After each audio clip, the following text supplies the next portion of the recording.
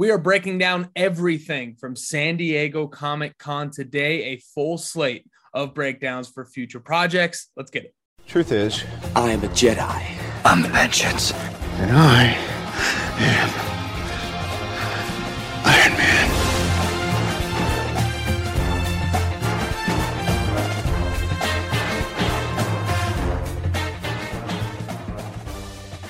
Ladies and gentlemen, welcome to the Direct Podcast, episode 103. I am Matt Rimke, attorney at law, joined by my co-host, box office correspondent, David Thompson. And usually I like to vamp a little bit here, ask everybody how they're doing. But no, we have a lot to get to today, including a special guest host for the Direct Podcast, ladies and gentlemen, Kind of Funny's own, the man of the hour, Mr. Tim Geddes. Tim, how we doing? Woo. Making the three-peat, man. Right. 3 is the magic number. That's what they say. I'm here for my third appearance, and I'm so happy that you invited me back for this episode in particular, because there's so much to talk about. And I feel like we are now about 5 days removed from having our minds blown from everything at San Diego Comic-Con. And despite having talking about it for 24/7 the last couple days, I still have not run out of steam. I have so much more to say, and I am very excited to talk to you guys about all this. Yeah, Tim, thanks for being here. It's funny you say that about how it's been a few days, because for me, I haven't run out of steam either, but my perspective has already changed a little bit on a few different things. Like in the moment, you're thinking one thing, and now after reflecting a little bit, I'm like, interesting. So it's funny to me that, we didn't do an emergency podcast. This wasn't like immediately in our audience's ears. We kind of wanted to sit on it a little bit, and my view has changed a little bit on a few things that'll definitely relate to the hype draft we have coming up, Matt. Interesting. Me as well, I will say. Yeah. It's going to be special. I'm going to be keeping track of the volume of all of our excitement as the podcast goes along. You know what I mean? Because we've settled, at least from like excitement a little bit. I assume we're just going to get a little more excited every time we talk about a new project.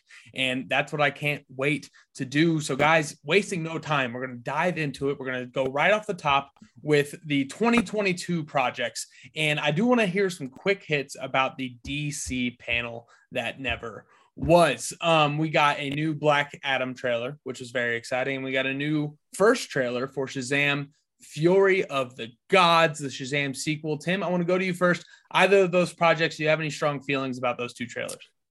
If I'm being completely honest, I don't have strong feelings about either of them in too much of a positive way. But to be positive, Shazam Fury of the Gods looks way more interesting than I even expected it to. I've really loved the use of the music. Never thought I'd get that deep of an Eminem cut turned into an epic trailer song. Love business. Love the use of it. Love the way that they edited this trailer. I enjoy Shazam more than the majority of the DCEU projects. Having said that, it still isn't something that I ever want to really go back and rewatch. It's not one of my favorites, but I like that they're having fun with it. And I think that this trailer is doubling down on I'm fairly confident that this is going to be better than the first one. And I like the first one a lot. So if this trailer is any indication, we're going to have a fun time. And honestly, at this point, I would rather that than something bad from D, or really nothing at all. Like Shazam, it's fun. Yeah. Fun's a good bar. Definitely fun. I liked the first one. About this trailer, I thought it looked good. I think it actually literally looked good. I thought the CGI looked great. I thought the opening shot of him flying looked actually really, really cool. Maybe excited for a Superman project we're never going to ever get. But in general, I think it's interesting that I didn't know this, by the way, until I was talking to a bunch of people during Comic-Con, people at the direct.com. Thank you guys. Shout out. Where Helen Mirren's character, the villains, are made up. They're not even comic book villains, apparently. And I'm like, what? You have this huge, vast DC catalog, and we're making original characters up. It's just a testament, I think, to DC kind of being all over the place, and the fact that we're getting a Shazam 2 right now before so many other projects. It's crazy, but it's a safe bet. Like we just said, it's fun. It's light. It's almost a little MCU-esque in many ways. Hype level is pretty middling, but I thought it looked decent. Sure.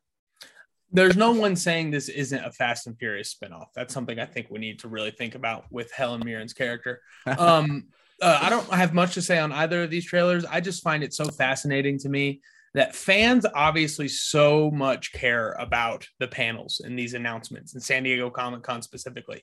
And it's so clear that Warner Brothers doesn't know that. You know what I mean? There was a meeting. Somebody had a meeting where they decided what they were going to bring. And not a single person in that room was like, hey, should we bring a little more? Do you think this is going to be enough for people? Do you think this is going to compete with our competitors? Not a single person spoke up and said that. It's wild to me how underwhelming it was. Not that I disliked anything we got. It's the underwhelming factor that just kind of blows my mind when they know that they're in this fandom race, that they're desperately losing. Yeah, and I can't believe Aquaman specifically didn't get anything because I understand everything going on, but with, Amber Heard and all, but still, like, they're like gonna maybe cut her from the movie, but that to me is not an excuse to not show any of that film when it comes out early next year, I believe, and was a $1 billion origin story. Like, this is clearly a movie people care about. And wow, did just in general the panel, like Black Adam, sure, The Rock, he's Mr. Hype himself coming out with the lightning bolts, like that's all very cool, but oh my gosh, like Kevin Feige ended up just dunking all over DC at these Hall H panels, and it wasn't even close. Like immediately, it wasn't even close. So cool footage in general, but I can't get that hype about these projects because I don't have any feelings towards these characters, I guess is the biggest thing. Yeah, I mean, obviously, I know that we talked about all this stuff to death at this point, and it feels bad to like be so negative about DC, but I think their panel was lacking in so many ways, the ways that you mentioned, but even The Rock coming out with his like crazy epic entrance and all that stuff, even that kind of, I felt was kind of a miss where it's The Rock. This is one of the men that has entered to more hundreds of thousands of people than anyone else, and has had some of the craziest entrances of all time. And in this, he just kind of stood in front of a video wall and had some smoke around him and said a variation of the hierarchy in the DC universe is about to change for the upteenth time. And it's like, I still don't believe you, Rock. Like, I just don't believe it. And to David's point about it's hard to be invested in these characters, like they are so down the rabbit hole of DC characters at this point, not using the Supermans, but instead getting down to the Black Adams, which is, tied to Shazam in a lot of ways. The scheduling getting messed up with, the Flash and its situation, Aquaman being pushed, like the comparisons between Aquaman and Black Panther 2 with the underwater just concepts, right? Like there were so many direct comparisons going on between Marvel and DC that have been going on for years, but DC is in a really bad place and Marvel is in such a good place. But it's sad because I've been to many, many Comic-Cons and covered them back in my days at IGN specifically. And I will never forget the moment at Hall H. I wasn't in the room, but we were covering it, and we were at IGN doing our live show. We were doing an interview for a totally different show, and live on our earpieces, we got the news: Batman v Superman was just announced. Oh my God, they showed a teaser. Oh my God, and the world stopped. That was a moment, in I just got chills right now. Like, it was comic book movie history when that movie was announced, right? And to go from that energy to where we are now, where The Rock, one of the most entertaining human beings in the world, is promoting a project. And like, I don't even know if I finished the trailer, honestly, for Black Adam. Like, I watched the Shazam one because I like the music. The Black Adam one, I'm like, I'm going to watch this movie. Yeah. We're going to have to. It's an unfortunate thing. Hopefully they can turn it around. They either got to punt or just, change things drastically. They're scared to shoot right now. Okay, guys, we got that out of the way. Deep breath. So Black Panther released a trailer and it changed the world a little bit, guys. This is a Black Panther Wakanda Forever, the first first teaser trailer for this movie. 2 lines spoken, 2 songs played, and it really did kind of steal the show, which is wild to think about with everything we got next. Tim, your overall thoughts on the Black Panther Wakanda Forever trailer? It was just all right. No, hell no. That was one of the greatest trailers, greatest uses of moments of stage presence I have ever seen. The fact that is our next movie. in the MCU. It's imminent, right? It is coming. It is beloved. We're looking forward to it. Of course, there's so many issues, so many fears that we have had about the production in this movie, about situations of the actors and actresses in this film. What's Ryan Coogler going to do? Can he pull this off? I think that they quelled all of those fears in this. And what a beautiful, beautiful end piece to the Marvel panel. After all these megaton announcements that I can't believe we got all in one place, but to end with, hey, here's the next project. It's Black Panther, and this is what it is. They knocked it out of the park. Again, this was a moment. This is one of those trailers that we are going to look back on years from now, and we'll remember where we were when we saw it for the first time and the 15th time, because we watched it 15 times in a row. It is so special. I can't believe what they accomplished with the trailer alone. And I think this movie is going to be something extremely special. Yeah, I agree. And the trailer was special. I think there's a few things that stuck out to me. It looked fantastic. It looked beautiful. The underwater scenes looked very Avatar-esque and not Aquaman-esque, which to me was a very, very big 2 thumbs up, because I didn't like the underwater stuff for the most part in Aquaman. It made me nervous about Namor joining the MCU. On Namor, I think that I did a complete 180 when this trailer came out, because my biggest thing with this movie, not even that T'Challa's not going to be in it, obviously, and that's the direction they're going, not a recast or anything like that. But the whatever's happening underwater with Namor, I'm like, I don't know how I really like this, because this opens up a whole other world, literally. I mean, we talk about the different branches and levels of the MCU, like the ocean is a whole other one that we haven't even explored yet. And I thought it just looked amazing. Obviously, the music just gives me chills. Like the transition from No Woman, No Cry to All Right by Kendrick Lamar is one of the most well done things in a trailer I've ever seen. And to me, this is the best Phase 4 trailer besides, in my biased opinion, the teaser for No Way Home, because that just that was just, there was too much build up to that. That was a movie within itself. Exactly. Matt, what did you think? I echo everything you guys said. A moment, special, all these different things.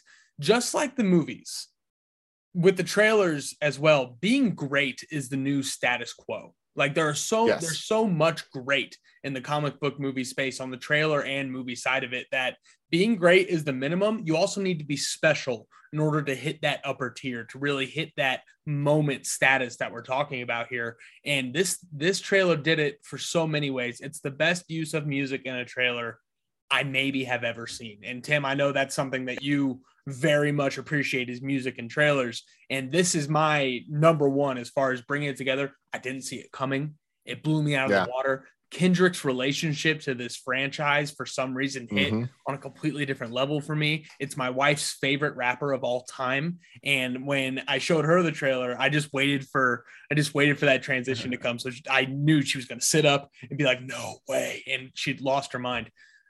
It's a tragic thing to say, but I think it needs to be said. It's a local news mentality of when tragedy strikes, there's an opportunity for a story to be told. And the passing of Chadwick Boseman obviously is just a huge loss for everybody in this community that we all work within. But if Ryan Coogler is able to pay tribute to that loss and use that to tell an amazing story, then this movie has the opportunity to be on a next level, like top tier MCU. Like all of our top 10s are shaking right now, because Wakanda Forever has a chance to build on one of the most important comic book movies of all time in a very unique way. I feel that the position that we're in right now is very unfortunate, obviously, but it's very unique in the sense that movies are different than they've ever been before. This is the longest running franchise ever at this point, right? I guess James Bond would be the only other thing close. And that, for many reasons, is clearly a totally different type of comparison, right? But this is an ongoing story. And especially if you start looking at it multiverse wise, if you're counting the Spider-Man and the X-Men and all that stuff, like it gets really nuts there, right? But there are very few movies and franchises that have lasted for decades with the same creators behind it, the same producers, the same groups of directors, actors, all of this together. And it's becoming more and more commonplace. Like that, this is the last time this will ever be a unique thing, because from here on out, IP and franchise are the name of the game. But this reminds me a lot of, and I'm not joking here at all, the Fast and the Furious, where it was to this day is a long running franchise that is beloved by so many that is, take it or leave it depending on quality for how you feel about those films. But the reality is the people making it care, and the people making it have worked together for so long at this point that they are, God, I have to say it, family. When Paul Walker died, yeah, exactly. But when Paul Walker died, it's one of the saddest, most unfortunate moments of my lifetime in terms of actors that I enjoy and franchises that I love. And the tribute they had for him at the end of Furious 7 makes Furious 7 one of the most poignant movies I've ever seen. And that's hilarious, but They did it. They pulled it off because the final scene of them on the beach, those actors are feeling feelings for a character, but for a person. And we can feel that. We saw that in this trailer for Wakanda Forever. We saw it on Letitia Wright's face, right? We see it in every performance of all the characters, but the transition as it goes through to the Kendrick, we will be all right over and over. We're going to be all right. Right. I think that is such a powerful message, going back to Kendrick being so important to Black Panther 1. Yeah, it was just beautiful. It was powerful. And I think Ryan Coogler just nailed it, man. I have a quick question for you guys. And I totally agree with everything you just said, Tim. Did you guys want T'Challa to be recast? Yes or no? No. I'm on no. Tim's mixed. No, I'm not mixed. Okay.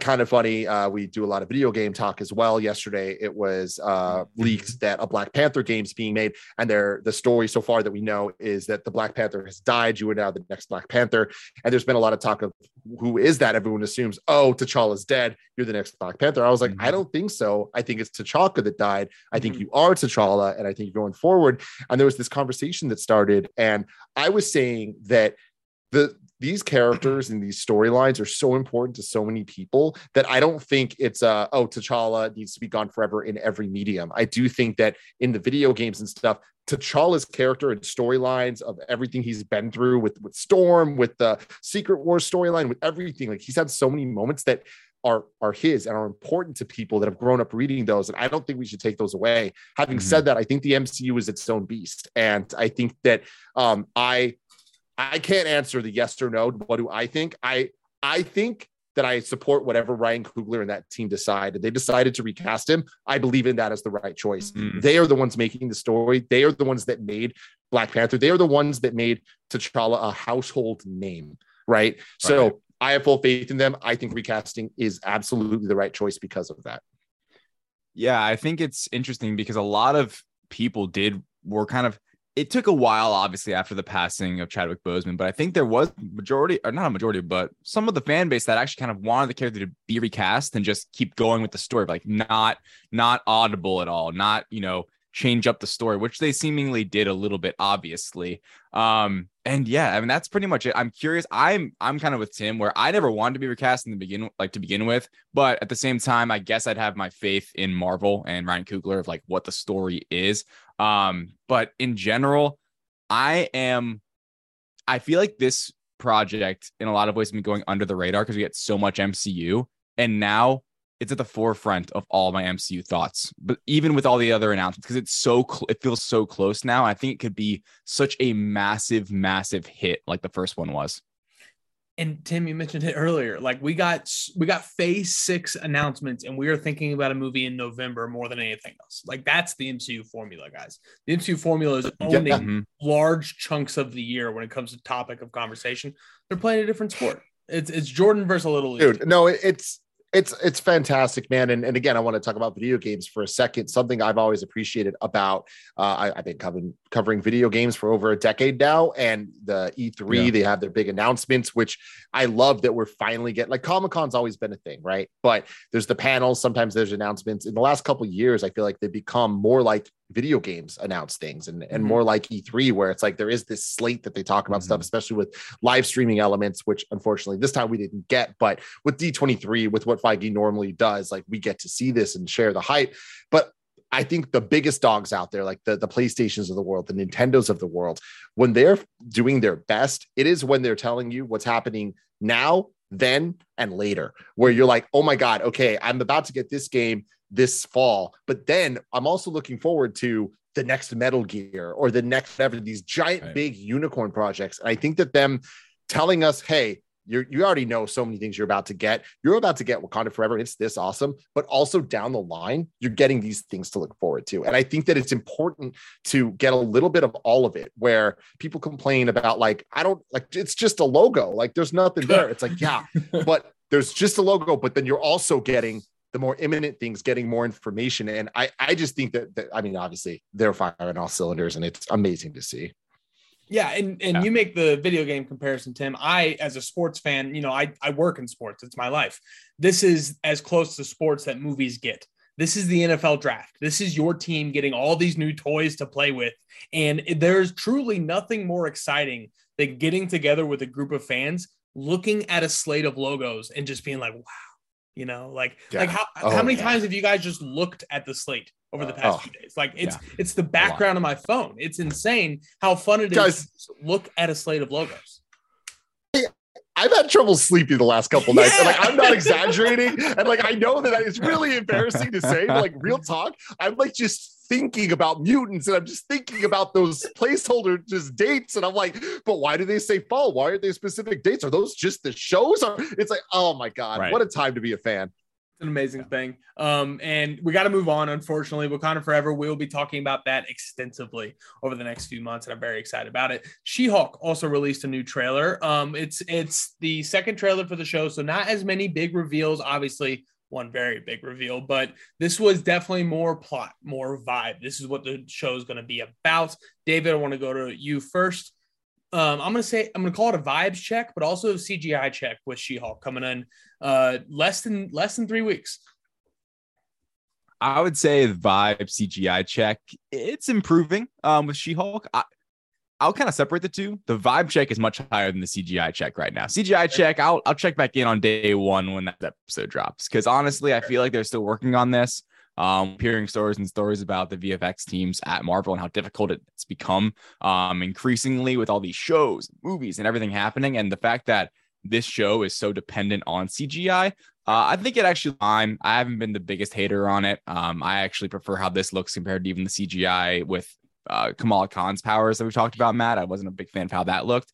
But in general, vibe check, man, I'm here. I think this show looks great. I love the idea of attorney outlaw. I think Bruce Banner looks funny in this as Smart Hulk, Mark Ruffalo. I like the idea of her kind of being thrusted into this job too. That's different that we got in this trailer, that she's not almost like, it's not what she does and what she's been doing. It's like, oh, you now have Hulk blood in you or whatever. You're going to be in charge of this. You know, you're going to defend other superhumans, which I think is going to be a lot of fun and a big time tool for introducing smaller, lower level MCU characters, which would be a lot of fun and probably have a lot of fun surprises in this show as well. That's the comic book vibe that we're going to get from She-Hulk, is just anybody could show up at any moment and just be like, just a quick panel of, hey, how you doing? Tim, I don't think I've heard much about where you're at with She-Hulk. We got more of the plot here before we get into that little stinger at the end of the trailer. You know, Emil Blonsky seems to be a big part of the plot. Wong's obviously coming in, dropping some big universe style shit. Are we excited about the plot for She-Hulk, or are we more excited about the character of She-Hulk? Oh man, I first off, I'm just so excited that David seems so high on it too, because I feel like a lot of people are kind of down on the show, and I personally don't get it. I am stoked out of my mind for this. I think this is where Disney Plus can really shine. And even you, Matt, saying that like, oh, this trailer, besides the one thing, didn't really have like as big moments as the first. I disagree. Where like getting Wong, seeing Frogman in action, getting a little bit more of the plot, the breaking the fourth wall bit, and then of course Daredevil at the end.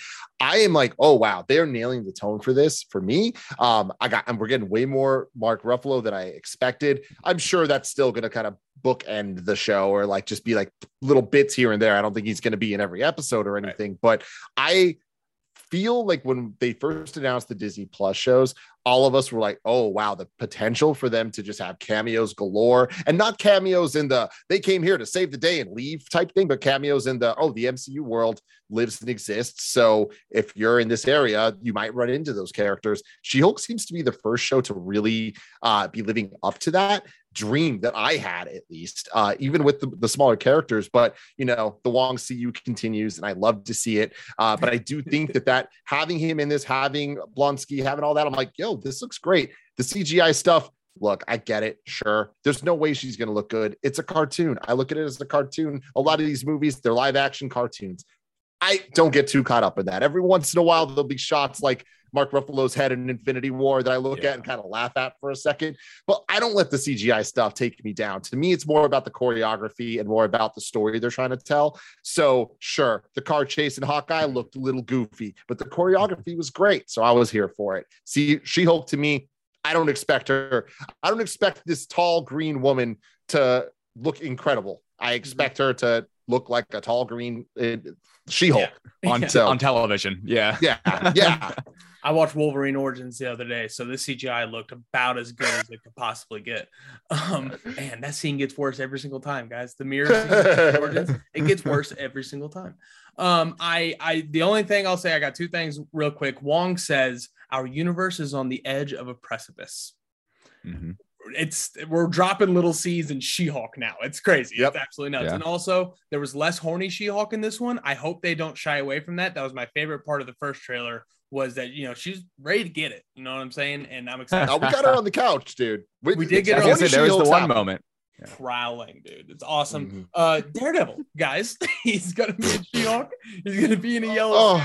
I just want to start with one little take before we get to you guys. This is Marvel Studios getting as much of Charlie Cox as they could possibly get to make up for lost time.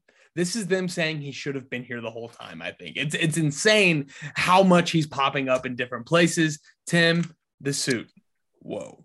Dude, the suit, incredible. I'm always a big fan of when they go the more comic accurate route. This being our first time seeing Daredevil in the MCU, right? We got Matt Murdock before, but I mean, keeping that in mind, Matt Murdock, lawyer, She-Hulk, lawyer. I think this is really cool that we're kind of messing with the superhero side and the lawyer side, like what that could look like. Sorry to take it outside of Daredevil for a sec, but just the idea of building up the Department of Damage Control and just that building. And we've seen now the Abomination's little security cage in Shang-Chi as well. Like, for all the people that are like, oh, phase 4 isn't connecting, it's just like, you've got to give things time to build for them to connect. Already they're starting to connect. The Department of Damage Control being from Spider-Man No Way Home, getting that guy back in Miss Marvel. And I didn't love all of the choices they made in Miss Marvel with the damage control, but I did love the idea that we are now building out this area that is probably going to be the base of the Thunderbolts in an upcoming movie. I love that stuff. Dude. And I feel like She-Hulk is great at kind of like setting foundations for small things that are going to become big in the future, including Daredevil. And it's so well melded together. David, I want to go to you with a point real quick. Spider-Man. I think the best Spider-Man stories are told when the villain has a relationship with Peter Parker just as much as he does with Spider-Man. And that's very hard to pull off because it gets very derivative and very kitschy very quickly. Spider-Man seems to just naturally have that in his storylines. The best parts of the Tobey movies, the best parts of the Tom Holland movies is when there's a relationship between both the villain and Peter Parker. Do you think we get Matt Murdock in this show as much as we get Daredevil? You know what I mean? Do you think that there is lawyer confrontation and superhero confrontation? Here'd be my prediction off of that. I think this show, look, by the way, quick anecdote. When I watched this trailer, it was during obviously Comic-Con. I'm in a Discord with other direct people and I watch it. I come back. I'm like, oh, hey, that was really cool. And they're like, oh my God, Daredevil. And I'm like, Daredevil, what are you talking about? I closed it before the stinger at the end. And I go back. I'm like, oh my God. And I'm like, how did I not learn? I guess I was a little antsy. It was Comic-Con. Rookie move. The floodgates were opening. Feige was just like force feeding all of us. Anyway, sorry. I know, rookie move.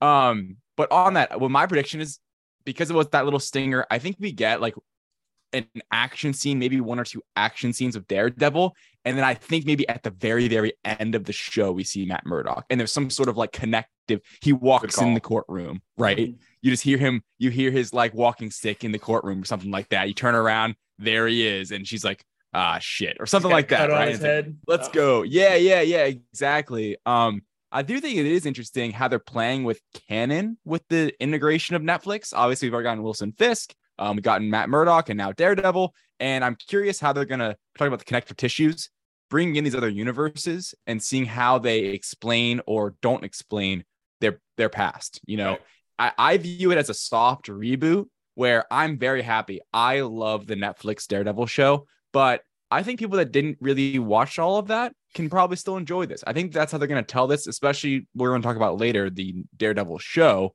coming up, and how big that's going to be. I feel like this is kind of setting him up for, hey, if you loved him before, it's the same actor. He's great, but he's got a whole bright new interconnected future here in the MCU. Yeah, it's a really awesome thing that they're able to do now with just everything coming together. And guys, that is the end of phase 4. I personally just got to watch I Am Groot, and it was very fun and exciting and cute. Yeah, it's good stuff. It's a cute cartoon. My niece is going to love I Am Groot. But we have that. We have She-Hulk. We have Black Panther, Wakanda Forever. Tim, the end of phase 4 coming much sooner than any of us expected. So looking back, looking forward, phase 4 as the rebuilding phase of the MCU, how do you think we did? Oh man, what a great question, right? We could probably do a whole podcast just about that. Like, I think that ending with Wakanda Forever is powerful for every reason we just talked about earlier about the trailer itself and what that movie all means. I do think it's important to look back at the previous phases and realize that, I mean, we've only had 3. And one of the phases, I mean, arguably 2 of the phases didn't really end with like a bang, right? We got phase 2 kind of just ended, right? And it didn't like, what did phase 2 end with? I don't even know. Ant-Man. Yeah, Ant-Man. And we were all sitting there excited for Civil War. and that's the thing is, I love Ant-Man, but it's like, what about that was a phase ender, right? And then you look at even phase 3 with Far From Home. I love Far From Home, and it's a great epilogue to Endgame. But why wasn't that just the start of phase 4? Like, you know what I mean? It's just like there's a lot of stuff that, at the end of the day, these phases are just marketing, and that's okay, right? The sagas are what matter. The sagas are the things that they're trying to build to. Yeah. So I'm excited about the choices they made with marketing, because I'm very happy with phase 4. I had a great time. I feel like throughout the ride, I wasn't the one questioning, I don't see the connections, because I did. I knew they were building the Secret War. I'm excited about that. I was like, cool, this is great.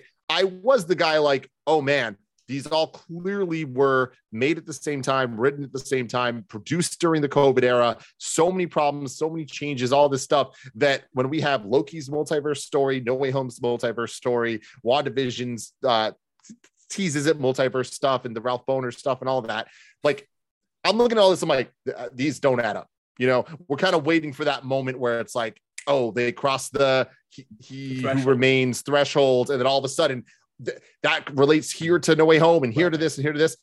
That didn't happen, and I don't think it's going to happen.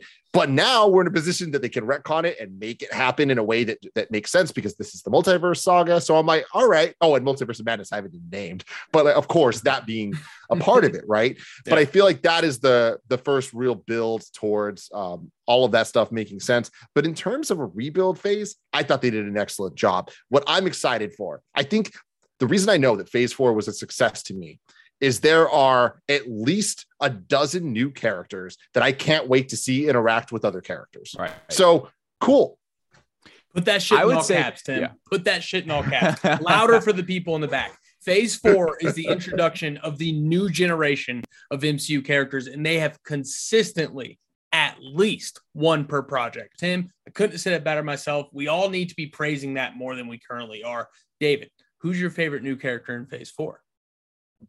Oh my gosh, what a question. It's definitely between 2. It's either Shang-Chi or Kamala Khan. Those are my 2 top picks. I would probably say Shang-Chi would probably edge her out by like a little bit. I think just because I'm a little more excited about his future, especially with the new directing news coming out.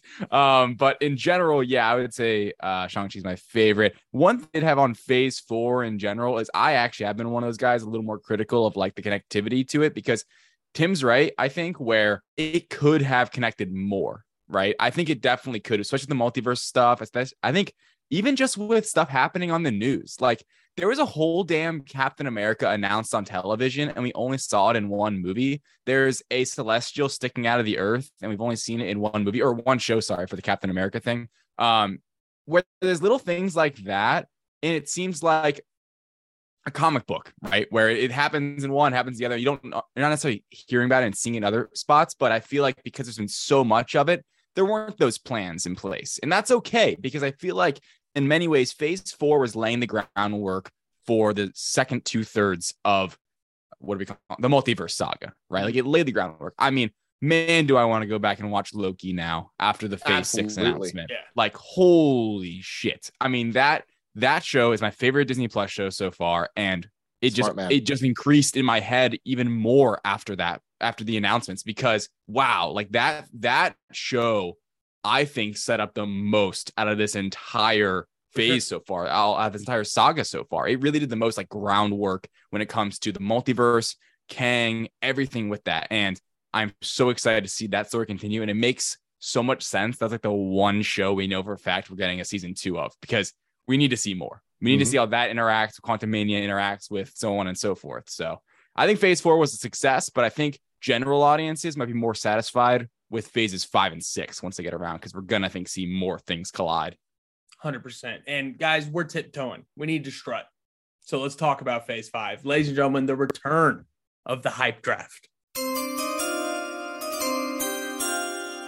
Ladies and gentlemen, the return of the direct podcast hype draft, the phase 5 edition. This is where the three of us, me, David Thompson, and Kind of Funny's own Tim Geddes, will be picking which phase 5 projects we are most excited about. The cool thing about this is we are staking our flags in this project. We are claiming which ones we think will be the best and which ones we should be most excited about. Of course, we are all excited about every single one of these projects, but we're going to draft so you can put together the best team of hype for phase 5, 3 teams, 4 rounds, starting, of course, with our guest, Tim Geddes. Tim, phase 5 hype draft, pick 101. What I love about this is there's so many I can go with that I think are the number one choice, because the phase 5 is just that stacked with heavy hitters. We talked a lot earlier in the show about Wakanda Forever coming out, being such a strong trailer. We're so excited, so imminent. I'm going to go the next one. Ant-Man Quantumania. Wow. Now, here is the situation with this, right? I know Ant-Man typically, traditionally, not the biggest franchise of the MCU. But the thing is, I believe in Peyton Reed. I believe in the characters that they've built. I love the family dynamic. I love the score of those movies. I love the tone and the vibe. Admittedly, Ant-Man and Ant-Man and the Wasp, kind of a little sillier, and I feel like they felt understated. Like earlier we were talking about phase 4 compared to the other phases, and it kind of felt like the phase 4 where it's just like, okay, cool, I enjoyed that, but so what?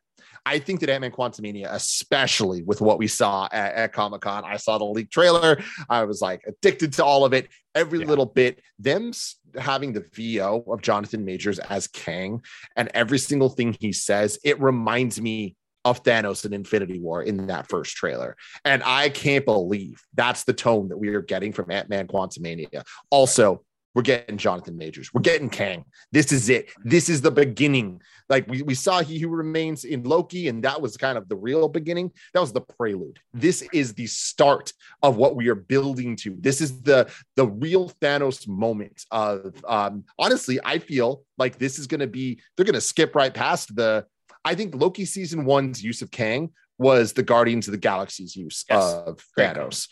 I think that Ant-Man Quantumania is going to jump straight to Infinity War. I think that this is going to set him up as a threat. And on top of that, I think that Ant-Man Quantumania is going to be to Ant-Man what Thor Ragnarok was to Thor. Completely change the tone, take everything you like about it, cut the things you don't like about it, and move forward. I think it's going to be absolutely incredible. That's incredibly high praise. Like that is, you just got me so much more excited for this movie than I never thought about it as kind of that rebuild for this franchise, because it's just unfortunate. You talked about earlier, the first Ant-Man was right after Age of Ultron, right before Civil War. We were looking past it at the time. Same thing with Ant-Man and the Wasp. You know, we were looking past it toward Captain Marvel and Infinity War. So this one's starting a phase is a pretty exciting thing if you look at it from a Ragnarok perspective. I think for me personally, the best thing about this project, one of the more weaker IPs, I would say, out of the Marvel heroes is Ant-Man. How do you bolster that up? How do you add some value to that? Put the big bad in the movie.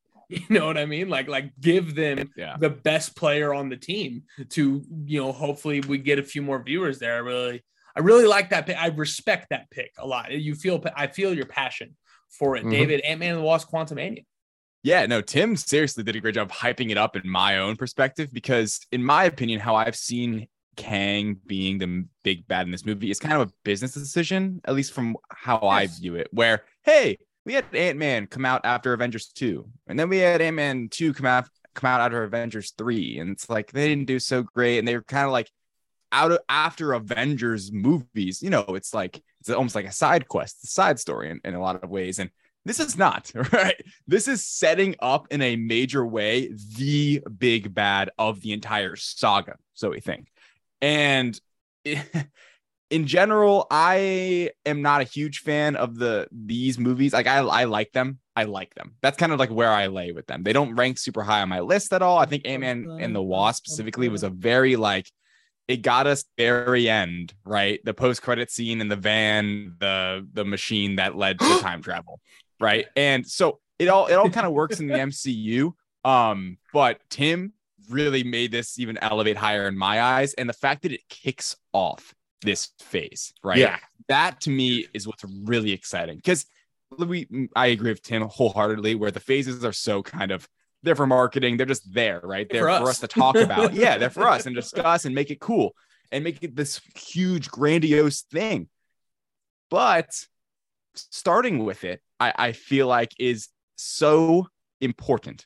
They end it with Black Panther, and now we begin with Kang, right? We are back. We get Kang, then we get Loki months later with maybe Kang again. So I feel like it's building, and it's going to, once Ant-Man hits, I think we're all going to be like, oh my gosh, we see the vision. Like we know, we're going to know so much more after Quantumania of where this thing's going. Tim, do you think the interview crew is going to rewatch Loki ahead of Ant-Man and the Wasp: Quantumania? I think I was thinking about that a lot. I think we might just watch the last episode before it, just to build that hype. Absolutely. But we will be rewatching Ant-Man 1 and 2 leading into Quantumania. Absolutely. As you should. Yes. It's good stuff. I love it. It's a jam. Yeah, no, it's a bop for sure. All right, that's pick 101. I love it. David, the second pick of the hype draft for phase 5. Yeah, Tim got his number 1. I got my number 1, Captain America: New World Order, and I think Matt's gonna get his number 1. So Sam Wilson, as Captain America, I think Falcon and the Winter Soldier is the most underrated MCU project so far. So many people are just like, yeah, that happened, right? It wasn't this crazy grandiose thing. It didn't really introduce too many people that were new, even though I think US Agent was a great addition to the MCU. He was a great villain. 100%. And I know the Flag Smashers weren't very good. I didn't like them. I didn't really care for Sharon Carter much in the show. Yes. But the meat of it, the heart of the show, the character development between Bucky and specifically Sam, right? Mm-hmm. Just dealing with the real world scenario of, should I be Captain America, right? And they're going to give it to this one guy who is a veteran. And then him just dealing with his own conflict.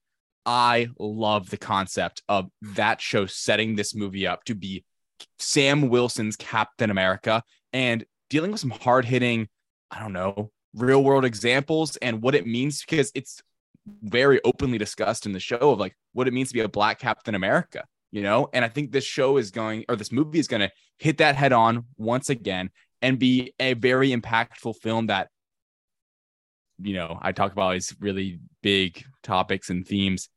Amazing action. This movie is going to have amazing action. The wings plus the shield, like, let's go. I love the finale, and that is a hot take. People didn't like the finale of that show. I had so much fun with it. I don't care what US Agent was up to. It was fun, and I loved seeing him in that suit swinging around New York, which I thought was odd. I was like, where's Spider-Man? But anyway, this is my number 1 choice. This is definitely my phase 5 movie that I'm most excited about in that prime May slot of 2024.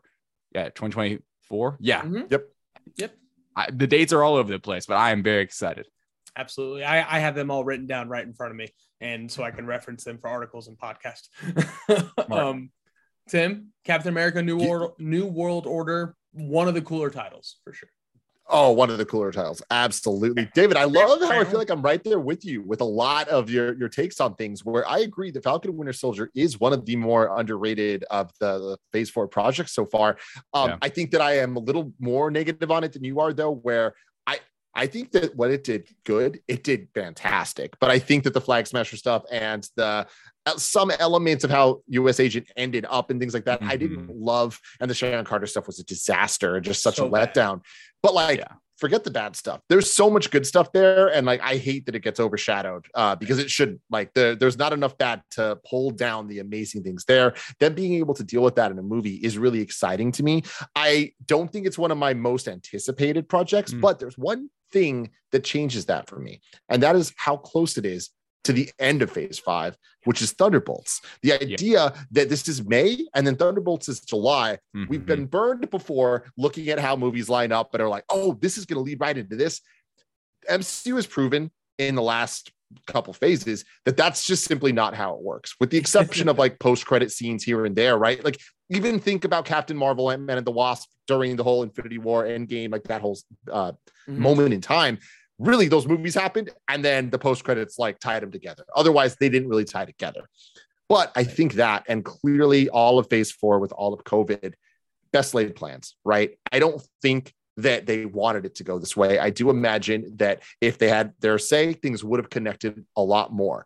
Yeah. Looking at this lineup, I think we're about to see that a lot more. It's a complicated thing because there's the Disney Plus shows, there's the movies. Marvel Studios is clearly we expect you to watch it all. We expect you to consume it all and everyone to be up on it. And if you're not, too bad. You're still going to enjoy it anyways. But they still haven't proved that beautiful, this leads into this in terms of our timeline of how we watch these things. Right. WandaVision should have ended, and then the next month we saw Doctor Strange. You know what I mean? Yeah. Miss Marvel should have ended, and then the next month we saw the Marvels. And I don't literally mean next month, but I'm saying it shouldn't be years in between and kind of wishy-washy with all that. So having said all that, I think that with Phase 5, with everything that they've announced here, we have the best chance for them to get back on track and actually fulfill that destiny. And Captain America New World Order right before Thunderbolts, imagine what that could look like. Yeah, it's a lot of synergy opportunities. I'm going to push back on you, David, on one thing.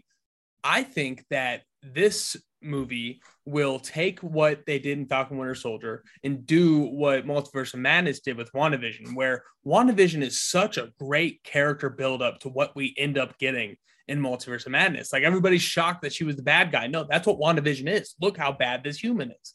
And I think that they are going to take Falcon Winter Soldier and look at that as we have just built an amazing new Captain America that people genuinely care about.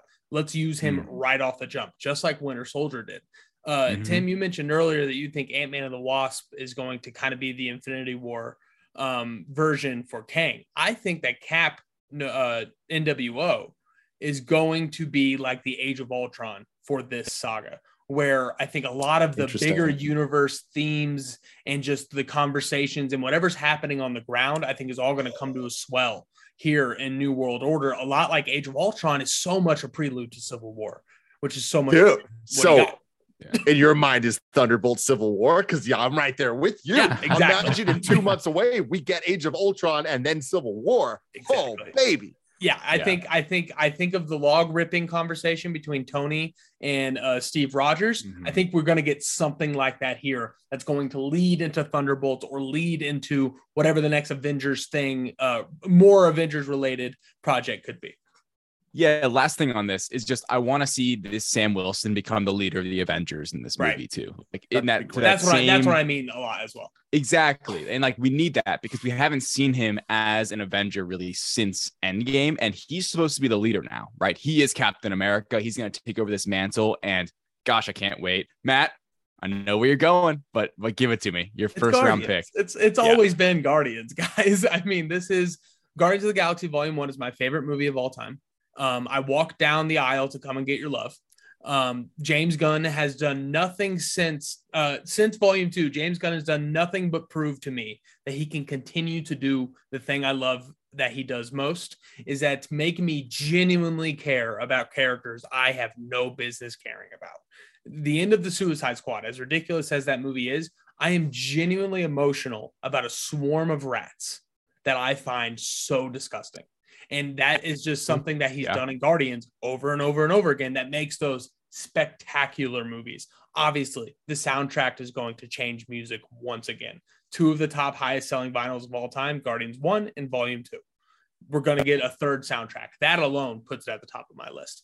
We're going to get a trilogy style ending to the Guardians, which, you think about how much emotion James Gunn brings into it. That's got to be something amazing, something impactful. The whole third of a trilogy feeling is a real thing. I mean, we felt it with Bond. We felt it with Iron Man 3. I don't care how you feel about any of those movies. The trilogy ending has that vibe.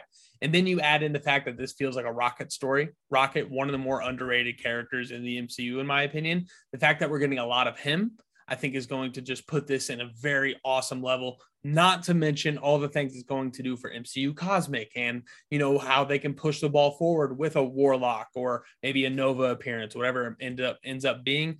Guardians 3 on the soundtrack alone is my number one. You add in all the other elements, by far and away my most anticipated project. Tim, what do you think of Guardians 3? I mean, it was my second pick, and for reasons you're saying, I don't necessarily think it's going to be the most important to the phases of the MCU or any of that. That's not what it's about. It's about Guardians. It's about the end of this amazing trilogy with these characters that we have now loved for the last 10 years, seeing them all on stage, crying, being emotional, just talking about this and what it means to them. Like, I love that. I love it so much. I feel like that is, earlier we're talking about Wakanda Forever and Fast and Furious, even a little bit about dealing with the loss of real life of people, right? And how they deal with that. This is so different than that. Like, this doesn't, and James Gunn said, doesn't necessarily mean everyone dies like that, that we'll have to wait and see. But again, watching the really bad footage that I could find from this, like seeing little baby Rocket, that alone got me tearing up, man. Like, I'm like, what? This movie is going to end me. Like, I don't know how we're going to be able to handle it. Like, I think it's going to be end all over again with or without deaths. I think that the emotion is just going to be there for so many reasons. I love making a Rocket story. I agree with you. Rocket is so underrated. I loved seeing him in Endgame kind of step it up. And it seemed like he was like one of the key guys. I love that. And I hope that continues. So very excited for Guardians 3. And man, what a run of movies that we might get with Wakanda Forever, Ant-Man, and then Guardians. Matt? Yeah. It's insane. And Tim, I'm admittedly an in-review fanboy. I'm not embarrassed to say that. I love your show. I feel like I've gotten to know you guys a little bit through that show. I've gotten to know you pretty well just through conversations. Is there a more anticipated rewatch for you than the Guardians rewatch heading into Volume 3? Oh, no, there's not. Right? Definitely not, man. I can't wait to watch. And that's the thing. I've never watched them back to back. So I'm extremely excited to do that. Leading into this, again, it's just going to be so emotional, man. It's big time. David, Guardians. Yeah, it was up there near the top of my list. I mean, just finishing out this trilogy, I genuinely think this is going to be, I wasn't as high on Volume 2 personally. I'm very high on Volume 1, top 10 MCU movie for me. Adore it. I think this is going to kill. Like, I checked out some of that Chicky Cam footage as well, Tim, and holy shit. Like, this thing I think is going to be amazing. I think James Gunn is going to put a nice little bow end cap on his trilogy. And there's just, I don't know there's not one other project coming up that has so much emotion tied to it. And I'm going to be a mess. I think so many people are going to be a mess that are fans of this series. And the fact that we had to wait so long for it, it's going to be 6 years difference from the Volume 2 to Volume 3 because of everything that happened. He gets fired, goes to DC, gets rehired. Like, all of this craziness leads up to this moment in May. So that just, oh my gosh, like, this had to be a first round pick. There's no way it's not. Think about the mad scientist that James Gunn is. Guardians is objectively the most comedy first franchise in the MCU. Obviously, they're all funny to some extent. Ragnarok is probably the most comedy movie, but like the Guardians franchise is like the one that embraces the comedy more than anything. And all we could talk about is how sad we're going to be. and how No, much for we're real. gonna cry. But that's the beauty of comedy, right? Right. That shows James Gunn's strength of understanding what comedy needs to be, which is like making us feel something, right? I can't wait for this. And to David's point about how long the gap's been, it's pretty wild that we're getting to this era where we're having multiple characters, like Doctor Strange being a good example of how long has it been since we last saw him. Shang-Chi is interesting. Like, when are we even going to see him show up in another movie again? I don't know. Yeah. Hopefully soon.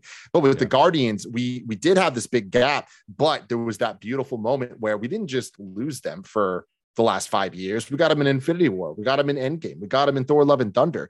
Now we're going back to their story. And I think that it's all of that adding up is it's perfect timing. I think that this is going to end up being a top 5 MCU movie. And I think that I honestly think that is going to be a fairly unanimous thought, but hey, I'm just being hopeful. Yeah. Throw that shit on a t-shirt, man. I feel good about my pick. I'm not gonna lie to you.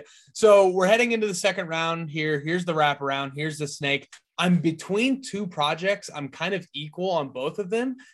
So I got to play the graphic a little bit. I do get a little competitive. I do want to win this thing. So I am going to go with Daredevil Born Again. No. No. And I feel very good about my pick. Daredevil. Yeah. I mentioned earlier that they're doing everything they can to put Charlie Cox in as much as they can to make up for lost time. Not only is he in She-Hulk, not only was he in No Way Home, there's rumors he's going to be in Echo in a black suit. So there's so many things that they're trying to do with Charlie Cox. And I think what they're doing is trying to get his face in front of people as much as they can to get people excited about his upcoming show, but also go back and rewatch the Netflix series. Go back and see where this guy came from. It's so interesting that they have an origin story that they're willing to embrace, something that, is unheard of in these kinds of stories. Like, oh, we didn't. It's like when an NFL general manager drafts a quarterback and then gets fired, the next guy doesn't want that quarterback. He had nothing to do with bringing him up. So it's an interesting thing that they're embracing the Netflix stuff, at least to what we know so far. What I'm really interested with Born Again, this completely changes the way we look at Disney Plus. This changes everything. The number of episodes, the length of the episodes, the fact that they could be TVMA, the doors are wide open for more interesting styles of storytelling. We have had 1 year of Disney Plus, or a little over a year of Disney Plus. They're still figuring out what the best storytelling tools are for these characters. They've introduced 2 new characters. They've brought in former supporting characters into main character roles through Disney Plus. Now they're going to experiment with more long form stuff, more traditional TV stuff with an established TV superhero character. I think this could open the door to just even more spectacular storytelling on Disney Plus that doesn't just add to the MCU. It supplements the main narrative on the small screen, which is something I really like. David, Daredevil Born Again, 18 episodes. You excited? Am I excited? If Tim had taken Captain America in the first round, I was taking this in the first round. Let's go. This is how excited I am for this series. I adore the Netflix series. Like that is my favorite Marvel show, point blank. I don't care, Disney Plus. Like, that is the best to me, especially seasons 1 and 3. Like, it is excellent. And I've never read a Daredevil comic book. I just ordered a few online because I'm so excited to dive into it. Yeah. And I think bringing back Charlie Cox is an incredible move. Like, you had to do it. He is perfect for the role. And I love the idea of bringing him now into the MCU and making it somewhat connected, like we just said, Matt, and playing with this 18 episode idea. Like, are we going to be watching it week by week for 4.5 months? 4.5 months. Something crazy like that. Like, I kind of don't really want that. Like, please just release it in chunks, do like a volume thing, like Stranger Things or something, because I did see some like number crunching where, if it's like 40-ish minutes, it'll be like around 12 or 13 hours, which is typical for one of the Netflix shows where they were like longer as well. And anyway, couldn't be more excited. I'm very interested in who's involved in this series. This one doesn't come out for a while too. I'm kind of surprised where it was placed. It's spring 2024. So right around that Captain America Thunderbolts area we were just discussing that could lead directly into this. The street level of the MCU has never been better. I will say that about phase 4, phase 5. I mean, No Way Home of it all. that was the best street level, quote unquote, street level movie like in the MCU history, you know, because it was pretty much all New York, you know, it's all based there. And then the way it ends, of course. So by then, I really hope we get some more connectivity with him. Obviously, like you said, making up for lost time, he's going to kind of build up to that moment. But gosh, am I easily my most anticipated Disney Plus series probably ever for the MCU. Tim, what do you think? Oh man, I think this is about to be incredible. This was going to be my second pick if I had it my way. I can't believe they're doing this. I think that the Born Again is such a fantastic subtitle for so many reasons. 18 episodes, bringing them back, being so proud to bring back Charlie Cox and Vincent D'Onofrio, having Echo before it, right? I mean, Matt was saying this, but they are going to be, and She-Hulk even, and like No Way Home, like we're getting the Charlie Cox kind of sprinkled in here and there, but then he's going to get the longest, most substantial Disney Plus show we've had so far. And again, I keep making this point, but everything we've seen so far on Disney Plus has come from the exact same impetus of best laid plans before the pandemic happened, right? This is the first time that I think they're building towards something where the pandemic's not over, but people have control and understanding of how to work through it in production. So I think that them making the choice for 18 episodes is a power move. That is them saying, hey, we were trying the 6-episode format. It worked in some ways, didn't in others, but this has the potential to be something special. I'm still not entirely convinced it's not going to be like kind of like David saying 3 6-episode volumes. And honestly, I wouldn't really be mad at that if we kind of got them, if it wasn't week to week to week to week, there was little gaps with some moments to kind of breathe and get excited, kind of like Stranger Things did. I don't want the binge model. I am a fan of week to week. I like the conversation. Part of that's, I'm a content creator, so I like it, but also part of it is the most fun I have with Marvel projects is talking about them with people like this, right? Talking with my friends. So it's like, I like that. What's happening next week? Oh my God, this happened. What does that mean? You know, but at the same time, I like there being that end moment of the big reveal of Kamala Khan's a mutant. Oh my God, what the fuck? You know what I mean? So Daredevil Born Again, I think, is going to be a turning point for Disney Plus and the MCU. Absolutely. And I'm excited to have it on my team. David, your pick is up next. So second round.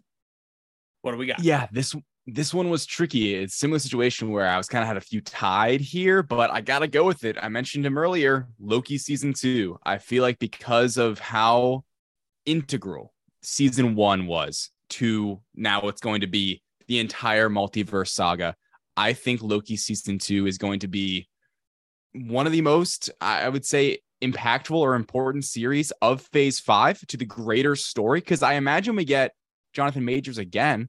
I would kind of, at this point, I'd be surprised if we didn't, you know, I feel like he'll probably be confirmed. I will say, like, my biggest kind of my biggest gripe, I guess I would say, with season 1 was what the Sylvie Loki relationship developed into, because that just seemed it was a little off-putting for me. It just kind of like, why am you making me think too much about this? Because I think that story would have worked the exact same way, if not better, if it was like a brother-sister thing.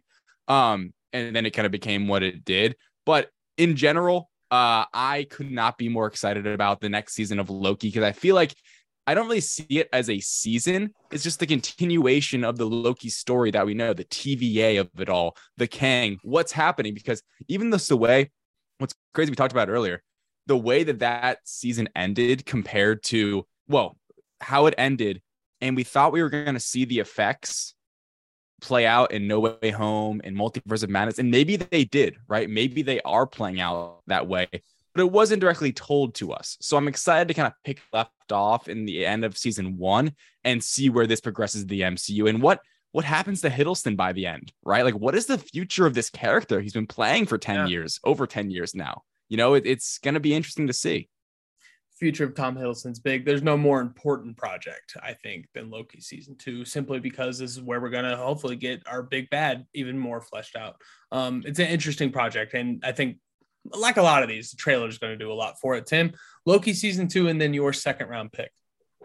Oh, Loki is my favorite of the Disney Plus shows. WandaVision right behind it, where WandaVision kind of fell off in the end. I think that Loki just stuck the landing harder than I would have ever imagined. And not just the He Who Remains mind blown explosion of, wow, here's the multiverse. They're going there. They are doing this. But even just a couple episodes back, introducing Goliath as this ridiculous thing that destroyed Kang the Conqueror, right? Like the lore, the backstory that they gave us with all this, like the first episode tossing the Infinity Stones, meaning they're nothing. Like all of these choices, I think were just absolutely wild and an example of Phase 4 really working for me. But to me, the moment of Loki season 1 was classic Loki, bringing up the magic Asgard and all of that. Oh my God. I never thought that we'd get a moment that epic in one of the shows. Like that is one of my favorite MCU moments, period, across every one of the movies. I loved that. So getting Loki season 2, could not be more excited. I think they're going to continue with the strengths of the first. And I love the fact that we now know we are not only building to Secret War, we're also building to Kang Dynasty. Like Kang is the guy. They're going full on in. We're getting him in Quantumania to now get a little bit more of, I imagine this dealing again with the lore and the foundation, the history, setting it all up. Oh, that's what I live for. Yeah, that's what it's all about. And it's very exciting stuff. Loki season 2 is going to be huge. Tim, back-to-back picks here in round 2 and 3. Oh, I get 2. That's fantastic because I was stressed between 2 of them, man. And again, let's just say, how great of a phase is this? I'm excited for pretty much every single thing here. I'm torn between 2 of the movies, 2 of the bigger team up movies, and because I get 2 picks, I'm gonna take them. But in the order of Thunderbolts and then the Marvels. So speaking on the Thunderbolts, real quick. We talked about it a little bit earlier, but there's 2 things I'm really excited about for it. 3 things, actually. One is its proximity to Captain America New World's Order. That could be really interesting. I hope that they have some connections there. That could be awesome. 2, this is going to be one of the first times we're going to get what we've been asking for from Phase 4, seeing new characters interact with each other. Sure, we got US Agent, we have Zemo, we have they're not all new to the Phase, but you get what I'm saying.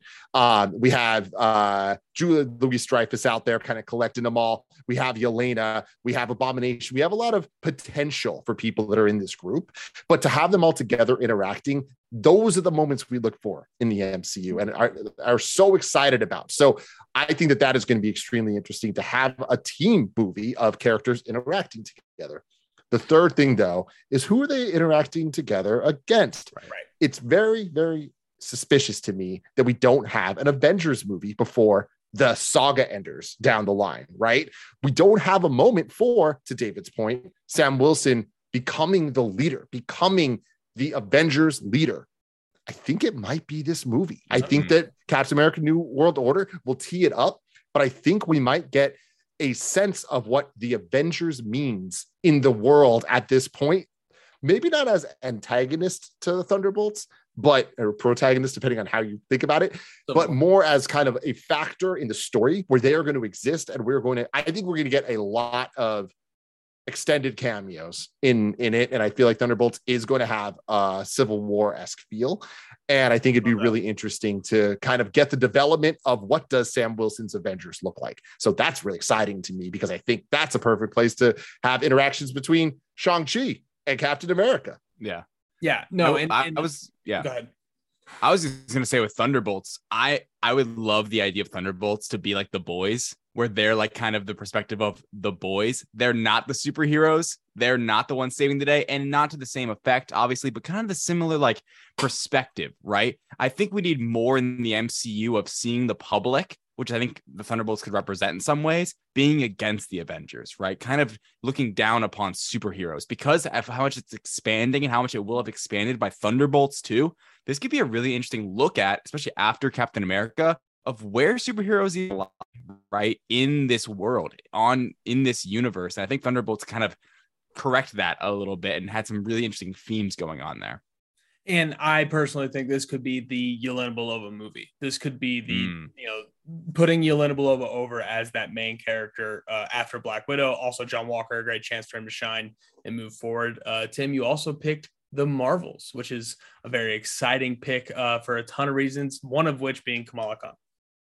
I mean, it's Kamala Khan, right? Like that is the reason we just got introduced to this character in a show that was fantastic, not perfect, but fantastic. And now, boom, she's getting a big budget. A lot of my issues related to budget. Now she's getting it. I love it. I think that this is going to be great. We want to see characters interact. We're about to get an interaction between 3 characters we haven't seen interact yet, right? Like having Photon, having Miss Marvel, and having Captain Marvel all together. I think Captain Marvel so far has kind of gotten a raw deal when it comes to the MCU. I love Brie Larson as Captain Marvel. I think she has a lot to prove that we haven't seen yet. The 1 second we got of her in Miss Marvel gives me faith that we're going to get a Captain Marvel that I adore in this movie. And I just can't wait to see new characters that we love, or characters we love, new and old, team up for the first time. And I have high hopes for this movie. I'm a little concerned about it, but I have high hopes for it. I think this is your Ragnarok. I think this is your franchise turnaround movie of Phase 5. This is where Captain Marvel takes it up a notch. And I know it's different because we've only gotten 1 movie of her and it was a prequel. But another thing I want to add, Monica Rambeau was one of my favorite parts of WandaVision in a super surprising kind of way. Like what a scene stealer Teyonah Parris was in that show, and to see her back with that emotional relationship with Carol Danvers, super exciting stuff. David, your thoughts on the Marvels real quick, and then your 3rd round pick. Kamala Khan, baby. I'm in on this movie just because of her. My 3rd round pick. Well, speaking of Netflix, there was a interesting villain in Iron Fist. Luke Cage, played by the one and only Mahershala Ali. And he's back, baby. He's back in the MCU. Blade. This is my next pick. I feel like this is something that is going somewhat under the radar after the 2019 announcement, because it kind of is like, hey, it's happening. Okay. There's no connectivity. We don't have vampires yet in the MCU. I cannot wait for this movie. I think it's going to introduce something so different for the MCU, a tone shift, right? Not this jokey joke, which I still enjoy. I love Love and Thunder, which people are critical of because of all the jokes, but I think Blade's gonna be something different, something new, something that's not really made for like all ages, possibly, as everything else normally is. And man, imagine if they go rated R with this. Could you imagine the reaction? I mean, it would be a huge swing, but I think they would nail it. I don't think they will do that. I think they're gonna, make it PG-13 and continue to like build this out and be very Disney in the MCU. But gosh, I cannot wait for this film. I am very happy with this pick.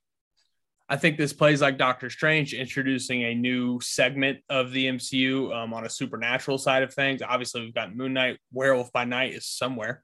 No one knows. But the supernatural stuff is starting to build a little bit. I think Blade could be like the Avengers movie of the supernatural heroes, which when you're thinking about Secret Wars, it's about dividing the universe into different sectors and then bringing them all together. Blade could be the leader of his own sector. Tim, what are we excited for with Blade and Mahershala Ali? No, I mean, come on, Blade, Mahershala Ali, say no more. But I think the really exciting thing to me is kind of what you guys were talking about already, is that we're going to get a bunch of seeds to it. I think the reason we don't have pure hype is it was the hype announcement of the 2019 panel, right? Like it was that one more thing like, whoa, this is wild. We can't believe it. But now I feel like there just isn't anything to say about it, but they wanted to put the date, just a date, not that exciting because we all kind of assumed that open spot was going to be Blade anyways. We knew the November date. It just was an untitled Marvel project. We're like, okay, it's Blade. But I do think it's interesting with D23 coming up, with Disney Plus Day coming up. We're getting Werewolf by Night announced. Like that is coming this year. I imagine that might be the first time we actually see Blade. But remember, we've heard Blade, right? At the end of Eternals. We get the Black Knight. We'll see him eventually. And I know people's thoughts on this right now are kind of And because of that, I feel like the post-credit scenes, there being 2 of them, one being Harry Styles that people have their feelings about, and a lot of people are excited for, and a lot of people are like, all right, what, like this, the Celestial story seems a little weird. But then there is, Kit Harington as the Black Knight. When do they come back? When do they announce the Midnight Suns project? How does this all fit together? There's a lot of reasons to be excited for Blade. And I think that when I'm back on this show in a couple months after Disney Plus Day and D23, I think we're going to really understand why people are excited about Blade. Yep. Tim Getty's going to be our de facto reactions guy if I had to imagine things. This is his only outlet to really nerd out. It is. I need it. Yeah, and we're happy to give it to you. The action in Blade also something that's going to be probably pretty great.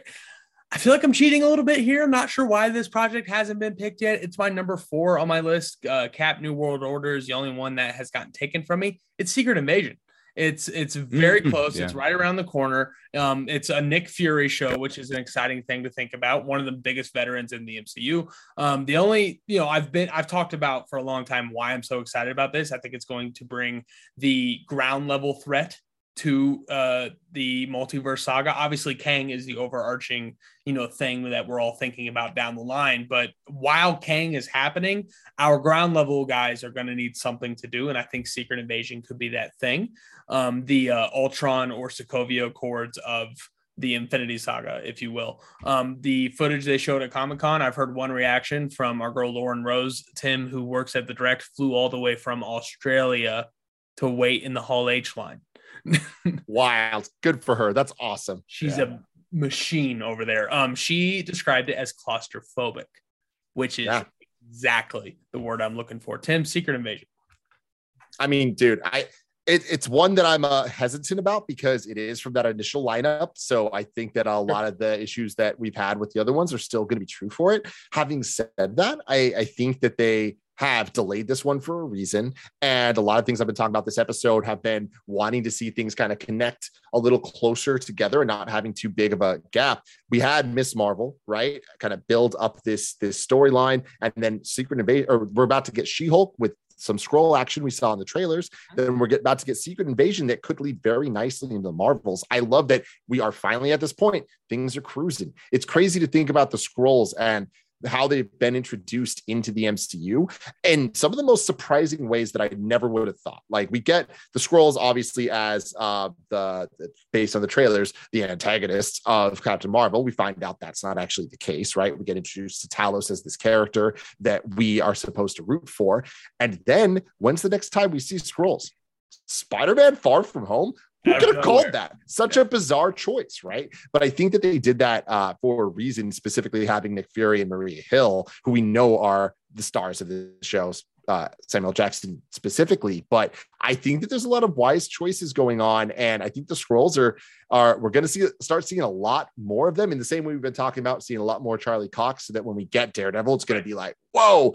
I think the scrolls and all that stuff are being set up in a really nice way that the Marvels could deal with them in a epic fashion after getting the breadcrumbs and all these different shows. And Secret Invasion, turning them from being hey, Talos is a funny dude, to like, oh, these are the bad guys we thought we were getting in Captain Marvel 1. Yeah, and that's something that we got to be excited about. Yeah, I'm excited for the Nick Fury of it all, being back. Samuel Jackson, obviously, kind of having a leading role in a Disney Plus show. That sounds pretty cool to me. I didn't love the scrolls in Captain Marvel. I didn't love that movie at all. So that's why it's kind of lower on my list, obviously. I am kind of interested in how this is a TV show, because I feel like Secret Invasion is such a big idea and event, and it's just this one show. So I'm most curious, honestly, with this show, because what I sense, it's going to set up something more, Like, it's gonna deal with what it deals with, but like Secret Invasion isn't something you handle and complete in 6 episodes or whatever it's gonna be, right? I think this is gonna have ripple effects across the entire MCU, and that's what I'm excited for most with this one. Yeah, and not Jake Johnson from No Way Home and Miss Marvel, the damage control guy. That's a scroll. There's no way that's not a scroll. It's the most. Love it. Yeah, 100%. But I love that. I love that we have gotten enough breadcrumbs that we're looking at that and we're like, oh yeah, that's going to be the case. And they set it up well. 2 more points I want to make. WandaVision ending, right? One of the ending scenes, post-credit scenes, being Monica Rambeau with the scrolls, Nick Fury, all that stuff from Far Homes, and like there are surprising scroll elements, and not even to mention Shang-Chi post-credits with Captain Marvel in it, right? And the beacon, and now Miss Marvel having the bangle and all that. And it's like, we're about to get to the Marvels. Good Lord, the MCU's good, man. Y'all are sleeping on Phase 4's connectivity, man. Yeah, absolutely. I couldn't agree more. We're heading into the 4th round, the lightning round. I 100% expected these 3 projects to be the ones that were left. This is where the downside of Disney Plus maybe shows its face, but I think we can all find excitement in each of them. I'm very excited to be able to take my pick of the remaining 3, and it's going to be Ironheart. I don't know what this show is going to be about. I don't know what this character is going to be like. Is this going to be a mini Tony Stark? No one knows. The reason I have this above the other 2 is characters like Monica Rambeau, John Walker, Echo, Xiling from Shang-Chi, Scarlet Scarab, all of these supplemental characters that we've got in Phase 4 that we're excited to see more of. I think have all earned that in their respected projects and the respected time that they got. I think whatever we get from Riri Williams in Wakanda Forever is going to maybe not build excitement for Ironheart, but we're all going to understand what it's going to be about. You know what I mean? We're all going to have that little piece of information to see what happens moving forward. So I will be taking Ironheart in the 4th round, and I'm very excited about my team. Tim, any thoughts on Riri Williams and Ironheart, the Disney Plus series? Oh, I mean, dude, I'm right there with you. I'm like, I don't really know what the show's going to be, but 4 seconds of her in the Wakanda Forever trailer, and I'm already like, hey, if this is one of my least anticipated things that they're doing, wow, they are knocking it out of the park. I can't wait for it. We know that Armor Wars is happening down the line somewhere. They announced that that's not canceled, so it's like this is going to lead into that. I love that we have multiple storylines. I'm here for it, man. Absolutely. David, your 4th round pick and Ironheart thoughts. Ironheart thoughts is, wow, could this shoot up my anticipation when Black Panther comes out, right? Yeah. When we finally meet her. I mean, this could be so much higher after that movie. Right now, I just have no idea. I've never read a comic. My final pick is Echo. I honestly, what's kind of funny is these last two to me, they're in their own tier. For me personally, of like least anticipated. These are the two that I could live without. Why I'm picking Echo, though, is the street level connectivity here. I thought that Maya was handled fine in Hawkeye, but personally thought she was a bit of a distraction from the main show. She felt very set up for her own series, which is cool, but I thought it wasn't done in a very smooth way as other stuff is in the MCU. That's just my opinion. Obviously, it brought in Wilson Fisk, and it's fine. But like her element of that show was kind of what I didn't like about that one, as compared to like Clint and everything going on with Haley Steinfeld. Like that's where the show to me shine through. So I'm picking Echo reluctantly, I guess. But it's the final round. So what can I do? I am very excited for Daredevil, though, right? For that, yeah. Like I said, street level connectivity. God, I cannot wait to see that keep growing in the MCU. Absolutely. Yeah, I think Echo's going to be one of those, the dark horses, I think, where a lot of people aren't going to watch it. And then they're going to be like, wait a minute, Wilson Fisk is running for mayor and all that. It's word of mouth. And they're going to be like, I need to watch that. And then it's going to be one of those like connectivity things where down the line, it's going to be real important. Obviously, Echo and Agatha Coven of Chaos are two ones where like, they're getting shows? Yeah. Really? But I think that the reality is they are getting shows, which Agatha's different in this, but I think that it's important with Echo and Maya getting this her own show. I love it. I just love that the MCU is continuing to put their money where their mouth is in terms of representation and in terms of trying to broaden what the MCU can look like. So I love that. But my pick is Agatha, Covenant of Chaos to end it all out. It has to be, but honestly, I'm excited for it because it is going to be way more of a WandaVision sequel than it is going to be this dark magic thing. Yeah. There'll be elements of that. Maybe I'm totally wrong, but I love WandaVision. And if we get anything to match Agatha all along and that energy, I'm going to be stoked about it. I will not be shocked if we see Elizabeth Olsen in this. And God, that's exciting to me.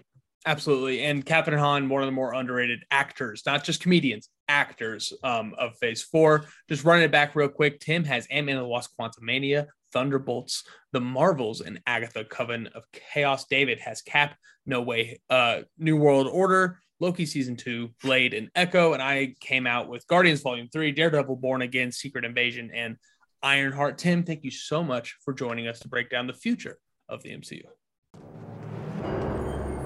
The future. Thank you so much to Tim Geddes for joining us. We will see you back after D23 to break down the rest of the news from 2022. But David, we're not done yet. And that's kind of how it went with Comic-Con, right? You know, we got our Phase 4 stuff. We got our Phase 5 stuff. Surprising Phase 6 announcements. Like we had no idea we were getting anything Phase 6, let alone 3 of the 12 projects. And for those who don't understand what I just said, there are 9 projects that are untitled. We have dates or rough seasons, I guess, but we do not have titles. So we do know how many projects are in Phase 6 as of now, but only 3 were announced. David, dealer's choice. Do you want to go over the structure of the saga as far as time and stuff first, or do you want to go over the projects first? Let's do the structure first. I think the structure is interesting to me. I think so too. I've been crunching a lot of numbers on this. And there's numbers to here. Yeah, it's good stuff. It was announced that phases 4, 5, and 6 will be titled the Multiverse Saga, the Infinity Saga, phases 1, 2, and 3, the Multiverse Saga, phases 4, 5, and 6. If you just look at movies alone, it is expected that the Multiverse Saga will have less movies than the Infinity Saga, but it will have more Disney Plus shows. So I personally think that the content kind of balances out in kind of a way. Obviously, there's more content with Disney Plus, but you know, it's kind of a, if there was Disney Plus, they would have done Disney Plus, right? Right. I'm not crazy when I think that. So the most interesting thing here, 3 phases in 11 years. That's what the Infinity Saga was. It started in 2008. It finished in 2019 with Spider-Man Far From Home. It took 11 years to create 3 phases. The Multiverse Saga, as it is scheduled right now, started with WandaVision in January of 2021, and it will end in November of 2025. Meaning that it's going to take 4 years, 10 months, but 5 years to do 3 phases for the Multiverse Saga. And so many people immediately hopped on Twitter and said, you see, they're rushing it. They're just trying to get it out as fast as they can. This is going to suck because they're not taking their time, which we all know me. And I'm sorry, I'm going on a little bit of a rant here, but no, go for it. Patience, timing, execution. That's what makes the MCU better than everybody else. I have always been a stan of take your time to do these things because that makes them better at the end. It's worth it to wait for a lot of this stuff. But something I realized after they announced this that I never realized before, they are releasing 4 movies a year. That is the official new standard for the MCU. It started as kind of a COVID necessity because we did lose 2020. And I think that's why No Way Home snuck into the back of 2021, just because you know, Sony needed to get it out like sooner rather than Marvel Studios did, which I think was a good move by Sony to give it that Christmas view. And do you agree with that? Have you always been behind the release date of No Way Home? Yes. Okay. In the sense that what I wanted to have been later. Well, no, it's just like it to me when it was first announced, it feels like they were just trying to sneak it in the back of the year, and maybe it felt rushed, but it ended up being just kind of perfect for Christmas. No, yeah, I thought it was great. I mean, for them, it was after what they would have liked. They would have liked it to be July 2021, you know, and I actually think that worked out because then it's an event. It became this Christmas time, winter, like go out to the theater event, which was amazing. I saw it with my friends from high school, the people I hadn't seen a movie with in forever. You know what I mean? It's that kind of thing. Love it. Star Wars feeling. Yeah. With that December release. Exactly. Yeah. Star Wars in December. Is there anything better? Is there anything better than Star Wars in December? It was fun while it lasted. Yes. Oh no, is it dead? Anyway, the Infinity Saga. Avatar. the Infinity Saga, 3 phases, 11 years. Multiverse Saga, 3 phases in 5 years. 4 movies a year for the Multiverse Saga. Had the Infinity Saga started with 4 movies a year, it would have taken, you guessed it, 5 years. So you look at it that way, they are not doing things faster narratively. They're still doing the same amount of story and the same amount of movies. Obviously, they're adding the Disney Plus to add even more story. That's a different conversation. But I personally think the length of time between phase 1 and phase 3 of the Infinity Saga is solely because they weren't releasing movies at the clip that they are releasing them now. Had they been able to release 4 movies a year, you bet your ass they would have, because it would have made them a lot of money. David, what are your thoughts on the numbers breakdown of the pacing of the Multiverse Saga? Yeah. So I'm kind of in between, I'd say, where you are and maybe like what the way people are like, oh, it's so rushed. I hear what you're saying. I understand. I'm a devil's advocate a little bit, though. I do like the idea of letting things breathe a little. Yes. And to me, specifically phase 6, well, I guess phase 5 leading right into phase 6, there's not much room for breath. You know, if you look at the phase 6 slot, like phase 6 starts with probably a show in fall of 2024, right? We're going to get Fantastic Four. We'll talk about the projects in a minute, in November.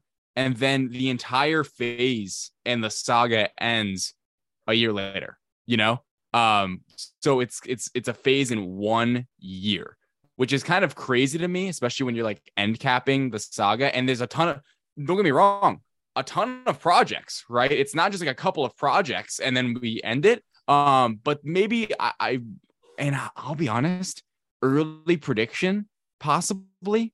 This happens all the time. I wouldn't be surprised if this maybe shifts a little back, because this is a lot. I mean, just the logistics of it, these are a lot of projects to pump out in this short amount of time. Like, I hear what you're saying, where there are so many projects, so narratively, it's going to probably make sense and work really well. But wow, that from a production standpoint, it seems almost unbelievable compared to where they were 5 years ago, So I do want to say one thing too, just in general, sitting there, oh my gosh, so excited during Comic-Con, having a wonderful time covering for the direct.com. And wow, was I stunned when they're like, oh, phase 4 is ending. We're doing phase 5 and here is phase 6. Like, I couldn't believe that was what we got out of this. Man. And I expected, and I understand why. I understand their vision.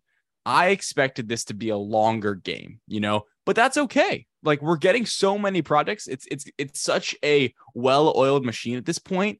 I mean, as a fan, it's like awesome. We get to end this in just a few years. Like in 3 years, we're going to be at the end. It's unbelievable to me. And I can't wait to experience it over these next few years. But wow, I will be very impressed. I will be stunned, actually, if they keep all these dates intact, because it seems like something. I mean, even if nothing terrible happens or anything, it's like, wow, this would be a feat of production if they get this all done. And I hear and share all of those concerns. I do. I'm not saying that this is a guaranteed success, but I think that the idea that they are rushing the content is a false narrative just because of the pace of play a little bit. It is so much like sports, like pre 3-point line, post 3-point line. I will say one thing that I'm most concerned about, which could lead into like what the actual movies are that we know of in phase 6. I said phase 3. Think of the past. Dude, phase 3 is so long ago. Never heard of it. Just one of the greatest collections of movies ever made. I will say what I am probably the most concerned about, and this is not diminish my hype one bit, because I think we'll get there, is just the time we're going to have with our new Avenging Corps, our new Avengers. We don't have Avengers 1, Avengers Age of Ultron to then build to the collapse of Infinity War, where we've been with these characters for so long, actual years here and so many movies, right? Where we're not, there's no physical way we're going to get that in this. And that's okay, right? I think that's why they're playing up Kang so much. Right. We already got Kang in phase. Kang is in every single phase. Surprise, surprise. After seeing the Kang Dynasty is a real movie title to an Avengers film. So there are definitely, I think, things to be concerned about. And that's kind of when we led earlier, where I think my perspective has changed a little bit on things from that opening day, because having a few days to sit on it, it's like, there are definitely some things they need to knock out of and I am so interested to see what it means that 2 Avengers films come out 6 months apart, right? That is something they've never done before. Infinity War and Endgame was a year, and that felt very quick, kind of back to back, looking back now, right? I mean, that was a year difference, and we were all waiting on pins and needles. This is 6 months. I mean, we're gonna, if they go for a long theatrical release for the Kang Dynasty, which I believe they will, because it's an Avengers movie, not something you put on Disney Plus after 45 days, at least in my opinion. Maybe Disney thinks differently. We could we get out of Kang Dynasty after a few months, wait a couple more months. I mean, here's a question. When do we get a Secret Wars trailer? Is there going to be one? Why would there even for Kang Dynasty? I guess you would think the entire movie's going to be the trailer for it, right? Point. That's a great point, David. Because think about when Endgame's trailer came out and how, it was a different, it was a different look at it. It was, it gave it a lot of time to breathe after Infinity War. So anyway, it's very interesting what their plan is. It's totally different. They're mixing it up. We're not getting that more grounded on Earth, quote unquote, Avengers film in phase 5, let's say, and then getting to the big saga ending event, which I'm okay with, right? Right. It is a surprise they're not maybe letting it sit for longer, but like you said, the amount of content we're getting, which stories we're getting, how it's going to be told through Kang and Quantumania, Loki season 2, and whatever else leading up to it, including all of these phase 6 projects. We have no idea what they're going to be. Wow. And what I think is most, I don't know about ironic, but crazy about where the MCU is, there are so many projects. We just talked about Tim Geddes that we have to preview, and there's still so many they quote unquote missed and that could fill in these spots. And we're like, where's Shang-Chi 2?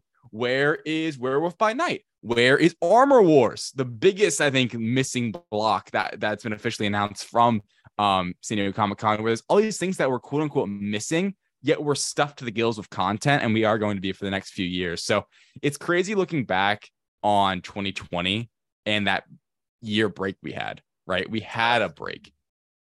There is no break. It is full go. There are no breaks on the Marvel Studios train, and wow, is it. This, to me, looking back on it, was just so much proof of how well-oiled a machine Kevin Feige has created at Marvel Studios. What they're doing, like I said, from a producing studio Hollywood perspective, is undreamt of. Yeah. There's no way anyone else could be doing this right now and have it where all of these are moneymakers, right? Mm-hmm. All of these are high view, some of the highest rated, highest viewed shows / biggest box office openings in movie theaters. This is what they've created. And I think by the time we get to the end, this is going to be like, I can't believe we just got all that in 5 years or whatever it is. And the question's going to be the entire time, are they going to do it again? Endgame was a feat. It was an achievement. It was a cultural moment. Avengers Endgame. You know what I mean? Like, everyone saw that movie. And if you didn't see that movie, you heard about that movie. And if you didn't want to see that movie, it's because you didn't want to watch all of the other movies. Not because you didn't think it looked good, or not because you weren't excited about it. It's because you weren't on the ride. You missed the boat, kind of thing. All of those concerns, I think the production one is something I hadn't thought of. Just the sheer turnaround of all of these projects. How does that happen? All that stuff. I understand that. And I don't know how they're going to go over that hurdle. Maybe it's just throw more money at it. I don't know. Even scheduling. 100%. I mean, yeah, a lot of that. The Avengers films, you imagine they're going to film those back to back, right? Yeah, and the trailer thing, that's and you say film those back to back. And one of my favorite stories in all of Hollywood is that they filmed Infinity War and Endgame back to back before Black Panther had released in theaters. And, obviously they did that as well with Quantumania and Captain Marvel, which when you look at Endgame, wow, it's amazing that Captain Marvel came out before Endgame, came out after Endgame was filmed. That's a really awesome thing when you look at her in that movie. But Black Panther, Infinity War was filmed before Black Panther came out. Think about how important Wakanda was in Infinity War. Just the location of Wakanda, the Iba chant being the battle cry of the fight. And they had no idea that it was going to be even good, let alone the phenomenon that Black Panther was. How many movies are going to fall under that umbrella with these back-to-back Avengers movies? How many movies and shows that are important to Secret Wars are going to be released after Secret Wars has already been filmed? You know what I mean? They are not shying away from taking risk. They are not getting safe. We know that for sure. There is one thing I want to point out, though, the character development concern. And I totally agree that we do not have 3 Captain America movies to get invested in Steve Rogers anymore. We do not have 9 Robert Downey Jr. appearances before Infinity War to make us really care about all that stuff. It's going to be different. I'm not saying it's not going to be different, but like I talked about earlier, Phase 4 has made a spectacle of character development in a couple different ways too. You think about Wanda, Vision, Sam Wilson, Bucky Barnes, Loki, all undoubtedly supporting characters in the Infinity Saga. Some of the best, don't get me wrong, but all of them were either villains in a project or supporting characters in another. And that's all they ever were. And and there's such a role for that in the MCU. Disney Plus became a developmental program to take those characters from supporting to main characters in the MCU. Wanda, Loki, Sam Wilson, Bucky, Vision, some of the biggest characters in the MCU right now. They also introduced new characters, Kate Bishop, Moon Knight, Miss Marvel. Those three characters are huge players moving forward on so many different levels, by the way, cosmic, supernatural, street level, all branches represented. I already care so much about them. Oh my God, do I care about those three characters? Stephen Grant, Kamala Khan, Kate Bishop. Like, they've done such a good job using Disney Plus to make us care. So while I agree, it's not going to be the same as Endgame, where Tony dies and the whole world feels it. You know what I mean? Like, you know, that's the kind of relationship we have with Robert Downey Jr.'s Tony Stark. It's not going to be like that. But I do think, as far as like emotional stakes, the use of Disney Plus to build that, you know, why do I need to care about these characters vibe? I think that's going to be huge. Going into the multiverse saga, obviously, Disney Plus is the only thing that makes this possible. And you have to imagine they're going to use it as such. I mean, hell, 18 episodes, David. Oh, good God. I mean, unbelievable. 4.5 months. It's possible. We could be doing that for 4.5 months. Over a third of your year could be devoted to Daredevil. I mean, it's Daredevil, so I'm into it, but they have to drop a few every week or something. Like, I don't know what is going to be at the drastically minimum 2. I'm gonna assume 3 in the first week. But, you know, they did with WandaVision, 2 in the first. I think that was more of a narrative decision because those kind of play like one episode. When you look back at WandaVision, you know what I mean? The black and whites kind of play as one. They did it with WandaVision. They did it with Hawkeye. People forget, you know, 2 episodes in the first week. And they did it with Miss Marvel. So I do one thing with Daredevil really quick. I do question. I wonder if they go maybe the Stranger Things route I mentioned earlier, where, hey, it's 4 or it's 6 right now, and then in 2 weeks it's another 6, right, or something like that, you know, because 18 weekly, right, that just seems crazy. Even if you split it up into 2 or 3, like say 9 weeks of 2 episodes, I can see them doing that. That could be a good example. But holy shit, like, if these are longer episodes, like, it's gonna be so much content. And I think after seeing Stranger Things and how well it performed, Disney Plus could be playing in a pool of, we're gonna get creative here, you know. For we want Daredevil to be 18 episodes. We want this to be a long 12, 13, 14 hour bit of content. Let's split it up. Let's say this month we get so many, the next month we get so many, and there is that cycle. There is that news cycle of us getting down with it, you know, talking about it, and then it sits. We get in anticipation again and talk about it some more. So I think it's interesting that they are not going to stick to this, because I've been a little critical of, hey, 6 episodes, go do it, right? That's how it feels to me sometimes, where make it in however many episodes, like try to do that. This feels very deliberate. You know, for this story, it needs 18 episodes, which excites me very much. And if you're going to take a risk as far as storytelling format, do it with a character that people already love. You know what I mean? Like, this is like Loki getting an 18 episode. We'd all be more into that than a Moon Knight. Julio Jones signs with the Tampa Bay Buccaneers. I saw. He will not be an Indianapolis Colt. And I'm okay with that. Wow. Okay. All right. OBJ. Here we go. Let's move on. T.Y. Hilton. Is that our first Colts talk since you've joined the podcast? It is. Nice. Look at us. Oh, it's day 1 of training camp. There we go. There it is. It's gonna get really bad. Very excited for the new era of sagas in the MCU. I can't equate it more to the 3-point line of basketball more. It's just, it's built differently. It's a different game now that they're playing. And I think that's a crazy thing. Let's talk about the projects. We won't spend too much time on Fantastic Four.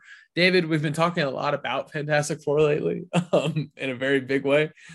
Please go listen to our fan cast of Fantastic Four, D23. I'm looking at you. Very possible. Still up for debate. Still there, man. Yep. And I think what's really fun is we can also fan cast a few more projects ahead of D23, which is exciting stuff. I do want to point out one thing about the fact that Fantastic Four is kicking off the third act of the multiverse saga in phase 6. David, do you remember what project kicked off phase 3? What project kicked off phase 3? Civil War. I mean, that's a pretty big movie. That's Yeah. a pretty important movie to the rest of the Infinity Saga. People forget how much the Avengers being broken up impacted Infinity War. I think Fantastic Four could be in a Civil War spot of just, this is going to be that kind of movie. I think this makes it a guarantee that we meet somebody from the Fantastic Four before the movie comes out. Who it is, I don't know. I don't think it's going to be Johnny Storm. I think it's going to be more of an intellectual, Sue, Ben Grimm, Reed Richards. But another just thing I want to point out real quick, David, we talked about Ant-Man and the Wasp: Quantumania could end up being a Kang movie. Loki season 2 probably going to heavily feature Kang in a very big way. I think Fantastic Four could be our third Kang project, Kang-related project.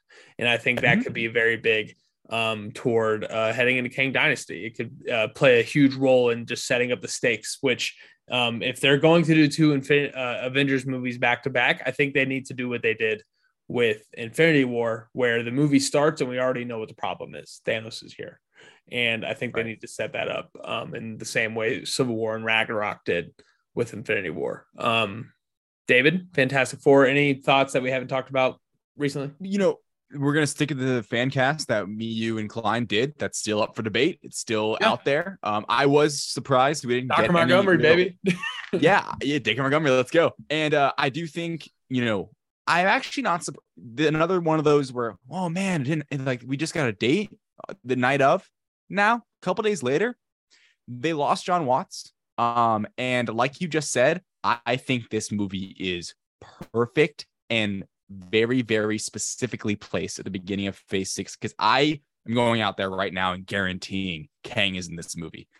Nice. I view this as, once again, setting him up. And this is the big setup. This is the November release before the May. Yeah, before the May thing. And there's obviously the connection, right? Kang and Reed Richards. Is there a chance that in Quantumania, there's something that Kang's involved, and that's how the Fantastic Four end up in the MCU? Because I'm not ruling out that they're already a team somewhere else, Right. And because how the Fantastic Four get brought into the MCU is going to be very telling to this story. And I think it's already laid out. It's very specific. That's why at Comic-Con, we got Fantastic Four and the 2 Avengers movies, because those are the big hitters. Those are the ones, mark your calendars. Those are MCU events, right? They're not just movies. These are the 3 events of the final part in this saga. So that's how I took it. And that's how I think how everyone should read this, because these are the big, global, huge, overarching, not street level movies. That's just how I view it. Yeah. And I think that's their plan. And I think the Fantastic Four is the perfect team to merge the Earth's mightiest heroes with everything cosmic going on. You know what I mean? Because they can travel between the two, much like Captain Marvel can. Oh my God. I want to see Reed Richards and Captain Marvel on screen together so bad, dude. I just think it would be so, the muscle of Captain Marvel and the brains of Reed Richards. Oh. I do want to say one thing, because of the quick turnaround from Fantastic Four to the Avengers, and you imagine they're going to play a pretty big part in these Avengers movies. Sure. They have so much pressure to not only nail the director, every single person on the cast, and make this movie damn good. They need to do all 3 in order to have Kang Dynasty make as much money as humanly possible, right? And I know I always kind of get to that point of the money making part, because it's what it's about. I mean, let's be honest. They're pumping all this shit out in 5 years because they can 1, and 2, it's gonna make them so much money so quickly.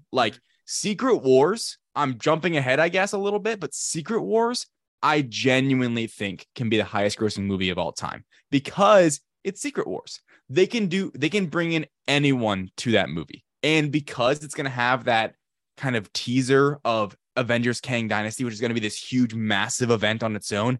And then we wait and we get Secret Wars, right? It's ending this phase. And the fact that anyone could appear, right? In No Way Home, it's could Andrew and Toby appear?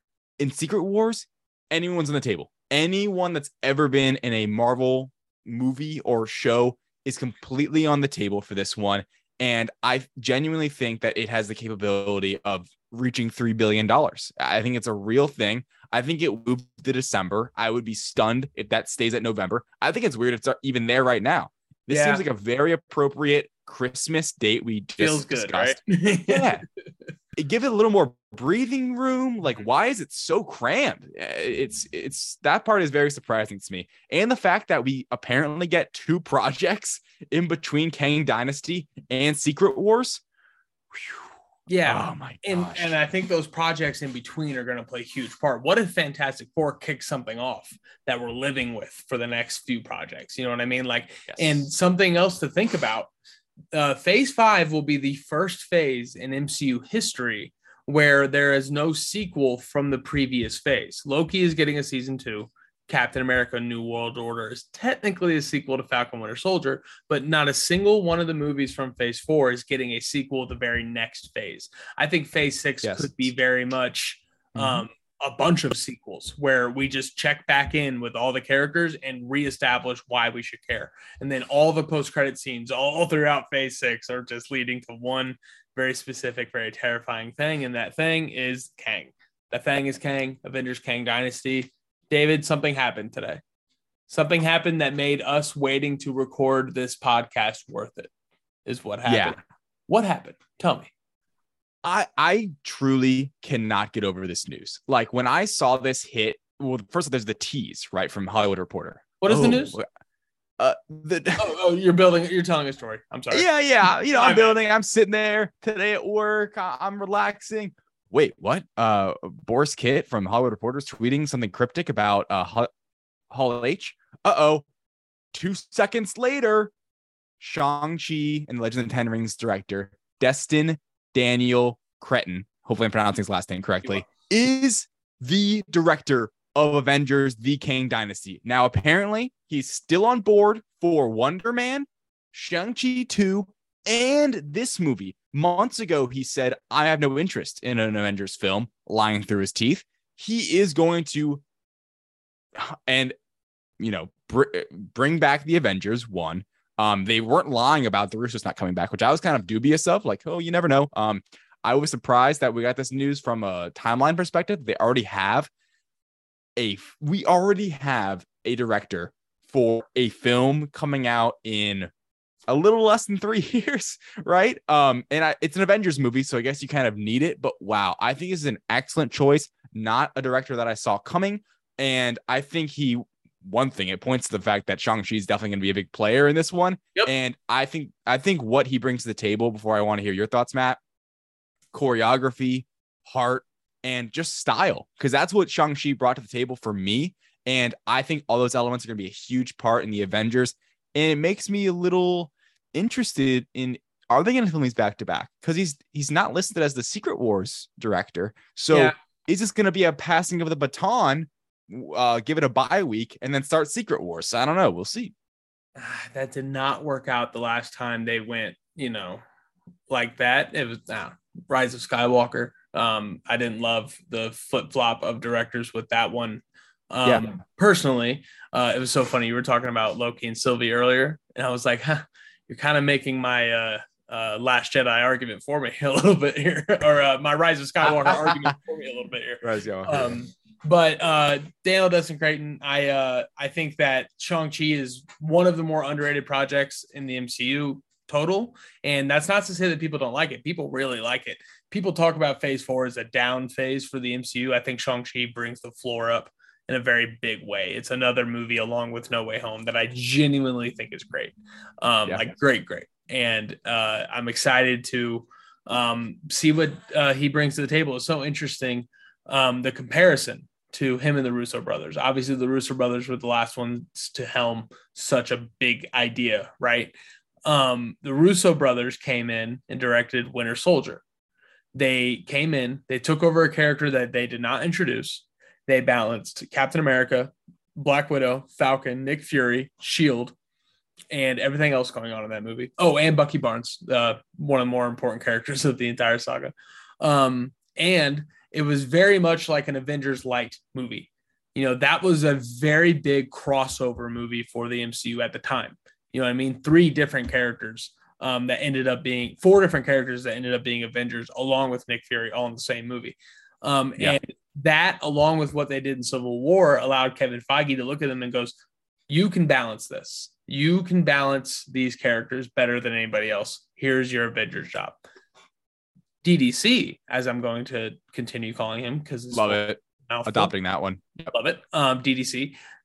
His whole thing with Shang-Chi was introducing a D-list character, making it an incredibly small scale story when you look at the MCU. The only crossover was a Wong cameo, a very brief Wong cameo, and of course the post-credit scene. But I just think it's really interesting that Feige picked 2 totally different types of directors as far as their MCU audition to take on the Avengers project. I think he brings a lot of great choreography, like you said, as far as just the storytelling of movement, not just in fight scenes, just the way characters walk around each other on screen. I know that sounds stupid, but like there's so many things about Shang-Chi that I'm engaged with as exploration is happening. And I think that's a big part of movies like this. The family dynamic, the family dynamics of Shang-Chi, I think, can be brought over here, and just, the way characters talk to each other. It's really interesting. I'm going to need to see more before I get like hyper excited about it, but I trust Kevin Feige, and I know that he's going to probably, I love DDC's first movie. I have no reason not to love his next one. David, I am going to officially start a rewatch of Phase 4 tonight, actually. For those who don't know, the date is July 26th. Starting this week, if you rewatch one Phase 4 project per week, that will lead you right up into Black Panther, Wakanda Forever. It will be like a week away. Nice. By the time you finish, what would it be? Be She-Hulk, I guess, but that's different. By the time you finish Thor: Love and Thunder, you'll be a week away from Black Panther, just enough time to rewatch Black Panther and then go see Wakanda Forever. So I encourage everybody to hop on the Phase 4 rewatch train with me. Does that line up with the more fun version by chance? It does not, but I will be messing up the order to watch that in theaters for sure. Oh, I cannot wait to see that movie again in theaters. I'm so excited. David, you're going to make a decision for me today. Okay. I'm going to start my Phase 4 rewatch. Do I start with Black Widow, a movie I have not seen since theaters, or do I start with Shang-Chi, also a movie I haven't seen since theaters? Black Widow. Black Widow. Let's go Black Widow, and I'll do Shang-Chi next. Yeah. Love it. Okay. But DDC, Kang Dynasty. As far as who directs Secret Wars, I don't know. I don't know how they're going to play that. I'd be shocked if it wasn't Cretton, if I'm being completely honest. Really? I mean, the continuity of it, being able to shoot it back to back like that. I think that makes it just work a lot easier. I just think that they would have, that would be the report, right? Sure. I'd be surprised if it's, hey, he's doing this Wonder Man show, probably Shang-Chi 2 and Kang Dynasty. Like that's 3 projects he's attached to. That's what the article said. Yeah. But that's 3 future MCU projects, meaning, and I think we should save this for a future show, maybe trying to predict what these things are in Phase 6. And just in general, I know it's a must. And it would be awesome if one of those was Shang-Chi leading right up to, Kang Dynasty, where then you really feel that connection in the director. Say it's the movie right before it, in the spring, and then boom, we get into Kang Dynasty.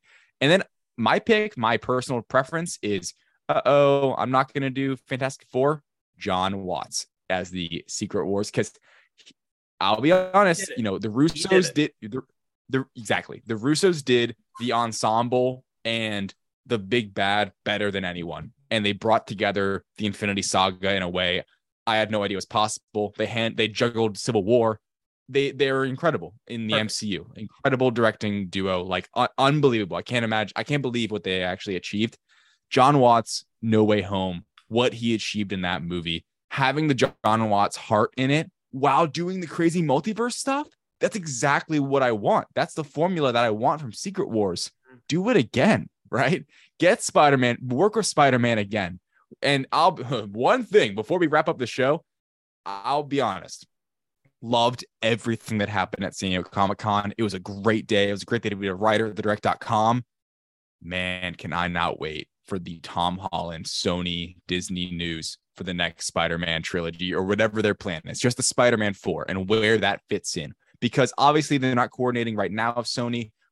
It seems very on pause, all that seems very on pause. No Way Home, they're re-releasing it. They're soaking in the sunlight of No Way Home. They're going to milk that cash cow.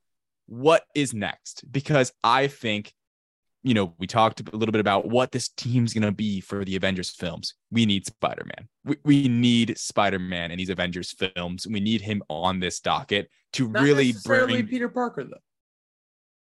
Ooh, nice. I mean, I would.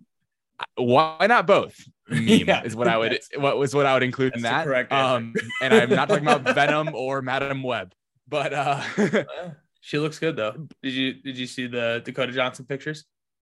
I did see. Looks great. Me and Kleinfeld, we're on the train. We're lining up the tracks. We're getting the people on board of Madam Web. Could be a good movie. So I love how I'm ending this podcast with all that being said, where's Spider-Man? Because that's where I'm at. That is genuinely like everything is awesome. Everything is cool. I'm talking about like the Lego movie. And I just want Spider-Man, right? Like that is really like, that's the character I care about most. And I want to see the future. Like maybe they won't continue it, but it's Sony. They're going to keep making Spider-Man movies, and it's going to happen. They have so many plans for Madam Web and Venom 3 and all this. Like let's get in a room with Feige. Let's figure out what's the next step for the biggest Marvel character. Yeah, no, I'm right there with you. And what would be a bigger announcement? John Watts is directing Secret Wars, or the Russo brothers are returning to direct Secret Wars? The word returning with the Russo brothers announcement makes it feel like an event. You know what I mean? Like the Beatles are back. Like I would say Russo's the latter. That'd be sick, dude. That'd be awesome. One last thing I would like to say. You ended on Spider-Man. Guess what I'm going to end it on? It was reported. It was reported. There's a rumor that while Disney does have the rights to the X-Men characters, the original contracts for the actors who played those characters are not over until 2025. So if they want crazy rumor, huh? I was just saying crazy rumor, like very telling if true. 100%. If that is true, that means that they cannot recast those X-Men characters until 2025, which would explain Patrick Stewart. Right. If that's the case, if they can't make, quote unquote X-Men content until 2025, the Mutant Saga is a lock, right? Yeah. You bring Kamala Khan along as the MCU's first mutant and develop her over these next two phases as a star mutant player, and then center the Mutant Saga around the X-Men and around mutants. You can still introduce mutants here and there. Yeah. But I'm just saying the Mutant Saga feels more realistic than not at this point. I think that is by far the Vegas highest odds for what the next saga would be. If this rumor is true, it makes a lot of sense for why they are ending this saga when they are. Mm-hmm. I think it makes sense. I think this rumor supports the idea that Kamala Khan is a mutant, right? Yeah. Not a new X-Men character, but Kamala Khan is one. So we're going to get our own MCU versions. And then when they finally enter the fold, it'll make more sense. It'll be more natural. So I think when I read that rumor, I'm like, that would make a lot of sense. And I hope that is reported on by one of the trades or someone else, maybe the direct.com, of like, this is real. This is true, because that would explain a lot. And I think that would actually be perfect because they have so much going on with just the multiverse saga. Then you bring in the X-Men. Then it's X-Men versus the Avengers. And stories like that you can dive into that would really give the MCU another, reset, revamp, and another kind of breath of fresh air. And it would give also a lot of time for those old, legacy X-Men characters to, they had their time. And those movies are done. And separate them, maybe include them. Like we'd have Patrick Stewart. Maybe we get Hugh Jackman back in Secret Wars, things like that. And then we get the new slate. And then we recently talked about, then it doesn't feel as rushed to get a third Professor X, a third Magneto. We're cool with it by then because we've already gotten so much. It's been so many years, and it'll bring in this new perspective of the MCU once again. So I think that would actually work out perfectly, and it's what I'm rooting for at this point. Dude, think about the opening scene of Loki season 1 finale, where they're going through the multiverse thing and like replaying all the old clips to It's Been a Long, Long Time. Yeah. Like, think about that and the fact that Secret Wars is happening and Kang is directly related. Yep. Man alive. It is a great time to be a fan of the fantastic, ladies and gentlemen, that has been the future of the MCU. Ladies and gentlemen, that was a look at Wakanda Forever. That was a look at She-Hulk. That was the Phase 5 hype draft with Tim Geddes, the future of the MCU, and the episode 103. David, I think one we will remember for a very long time. Yes. That was an amazing thing. Thank you so much to everybody listening for joining in. David, thank you for coming after your first day of work this year to come do this. This is an amazing thing. Before we get out of here for a weekly recommendation, we thought me and David have recently saw the Jordan Peele phenomenon, Nope, in theaters. And we watched it. It happened. And I thought we could share our thoughts a little bit on it. David, what did you think of Jordan Peele's third big blockbuster picture, Nope? Yeah, Nope was a disappointment to me. I'm not a big horror. I'm not a big horror fan in general. I didn't even see Us. My fiance recently was actually trying to get me to watch Us after seeing Nope, and she's like, "This is the good one." I've seen Get Out, which is amazing, great filmmaking. It's what got me. Yeah, exactly. And I know the spoilers for Us and all that, but that one just seems much scarier. This movie wasn't that scary, which worked well for me because I'm not a big horror guy. But it disappointed me. I'm not going to dive too deep into spoilers here. It also didn't do that. Like, it did good at the box office, $44 million opening weekend. But compared to the projections, the Hollywood projections, it was a disappointment, which it's all about perspective. Like, they kind of set themselves up for that. The projections, the tracking was higher than 44 million, but it still is, it opened number one. It's one of the best, highest grossing opening weekends for a horror movie, stuff like that. Like, Jordan Peele prints money in a way right now for this kind of genre, but loved Keke Palmer in it. She was the star to me, but I understand the themes of it. I get that. I've had conversations about it. Like, cool, I understand.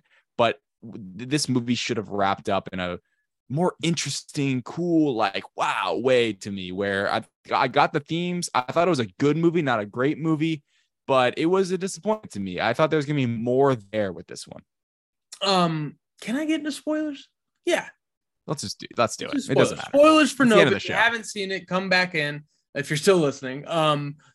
I also am not a big horror guy, so I was nervous going in that I wasn't going to like it because I'm just not going to pay attention to the horror because I don't like horror. This is a monster movie. This is not a horror movie. This is a monster movie, which I thought was a sci-fi monster movie. It's sci-fi Jaws in a lot of ways. That a lot of people are saying that, which I think is a totally awesome comparison.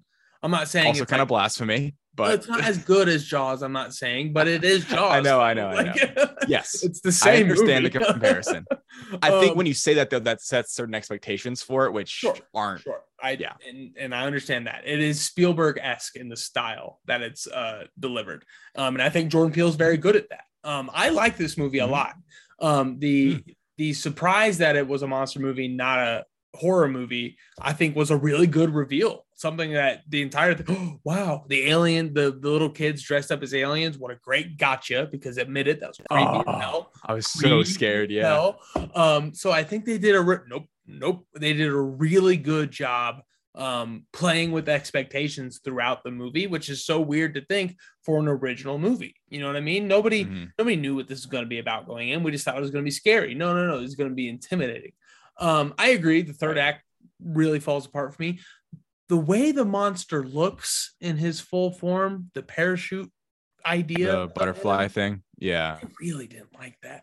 I was distracted by it. You know what I mean? And I don't have any problems with it. I was just asking the whole time, why do you look like that? But I think, you mentioned the themes. I loved the thematic side of all this. I think this is one of the best directed movies I've seen this year, including comic book content. I think that it had a really engaging story. Was it the most interesting at the end? I think no. And that's why I don't think this movie is great. I do think this movie is very good. And I was surprised. I had the lowest of expectations going in. I went because Aaron wanted to go. And I was so ready to just not pay attention because I didn't want to be scared, that by the time it ended up being a monster movie, I was very much more relaxed and excited about the things that were happening. Any favorite moments, any favorite scenes for you? Well, I thought the best scene was something they didn't really capitalize on as much as I wanted them to. I got the connection in the end. I forget the character's name, but it was the kid that was on the sitcom. And when the monkey goes nuts. Jupiter. Yeah. When the monkey goes nuts, kills everyone, and it's the full scene, not the flashback, not the like little split second. It's the full scene, and he goes for the knuckle touch with the kid. Yeah. I'm like, oh my gosh, this is great filmmaking. And to me, it's like, okay, there was character development with that one character about how he was then exploiting this alien later for money, right? Like they were exploiting the monkey for money. This movie is about exploitation, how we like to film everything, how we like to look at everything through screens. That's like to me, the main driving theme of the film, which is fine. I get it, Jordan Peele. Cool, But to me, it's like that monkey goes nuts and gets killed. And the only point of that was for the character's development, because it's like, why the hell did that monkey go crazy? He seemed to me, because it's this creepy sci-fi thing. It's like, what's with him? Is he connected to the alien? You didn't catch it? Or do you, I'm sorry, I didn't mean to cut you off, but no, go ahead. The reason the balloon popped up at the top, right? So I think the connection I made with that was them being film animal handlers, like he was saying, no sudden movements, no loud noises. Don't, like, the rules of animals on TV were changed because of the monkey. You know what I mean? Balloons aren't allowed on set when there's an animal there because the monkey happens. I really liked the balloon. That's why I brought that up. Yeah. I think that, to me, it felt, because we're in a sci-fi movie and that monkey seemed almost so like intelligent and like just evil with the hanging shoe and everything. It's like, horrifying. I thought there was something more creepy and sci-fi going on with that. You know what I mean? I thought the monkey was like an alien or something, which I guess sounds stupid right now, but in the theater, like, it's all connected. And it wasn't really, there was things that were driving the plot forward, and there were elements that, connected thematically, but there wasn't this big aha moment to me, which I thought was coming in this film, like there is in Get Out, and like apparently there is in Us. So I enjoyed it. I thought Keke Palmer specifically was great. I loved the guy who played the Fry's tech. Oh, Angel, guy. Yeah. He wants to be in the MCU, by the way. Angel, really, the actor, you got to look at these quotes, Matt. He wants to be Nova in the MCU. Love that. He wants to be anyone in the MCU, but he hopes that he hopes that Nope set him up to possibly be in there, because that's like his end goal in his career, which I thought was so cool, like reading about that afterwards. I love that. The guy who played the cinematographer, also scene stealer. You know what I mean? What a fun character to have. Yeah. The constant rolling was great. Anytime Keke Palmer was on screen was magnetic, truly magnetic. The actor's name, I always forget it. I always get it wrong. What is it? The lead character? The guy from Get Out. Yeah. I'm sorry. I always forget his name too. Off the top of your head. He is like, I know he's. Oh, it's Daniel. Daniel Kaluuya. Daniel Kaluuya. I know he's such a good actor because Get Out is such a him acting his ass off movie. You know what I mean? Like, especially just him throughout that entire thing. So anytime Keke Palmer came on screen and like dominated a little bit, I was like, okay, she's got the stuff, because she's on screen with actors I know I like. Stephen Young, I know. Oscar-winning actor. Yeah. Keke Palmer for what? No. Daniel Kaluuya. Oh, yes. Yeah. I don't know. So, yeah. For Keke to come in and dominate like that, I thought was great. The scene where we get to see the people be eaten by the monster. Whoa. That was, it was tight. It was a very tight feeling. I thought that was a great horror element. Like it's right when it becomes a monster movie, he brings in the most horror element throughout the whole thing. I thought that was an excellent choice. Like I said, the direction of this movie I thought was just so well done. But I agree with you. The lack of wow moment at the end really deflated it for me. You know what I mean? I didn't leave the movie on a high. I was on highs throughout Yeah. the movie, but I didn't leave the movie on a high. And it's not that every movie needs a moment in it. It's just this movie felt like it was missing a moment.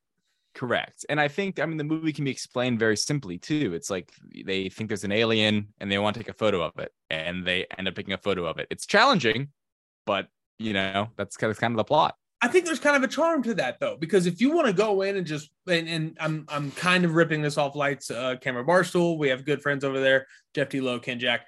But if you want to go in and watch this movie on the surface level and like not think too much about it, you can do that with this. It's a monster movie. They want a picture. They're not getting a picture. The sister's really funny like that. And I think it's entertaining at that point. If you do want to think into it a little more, there's stuff to pick at there.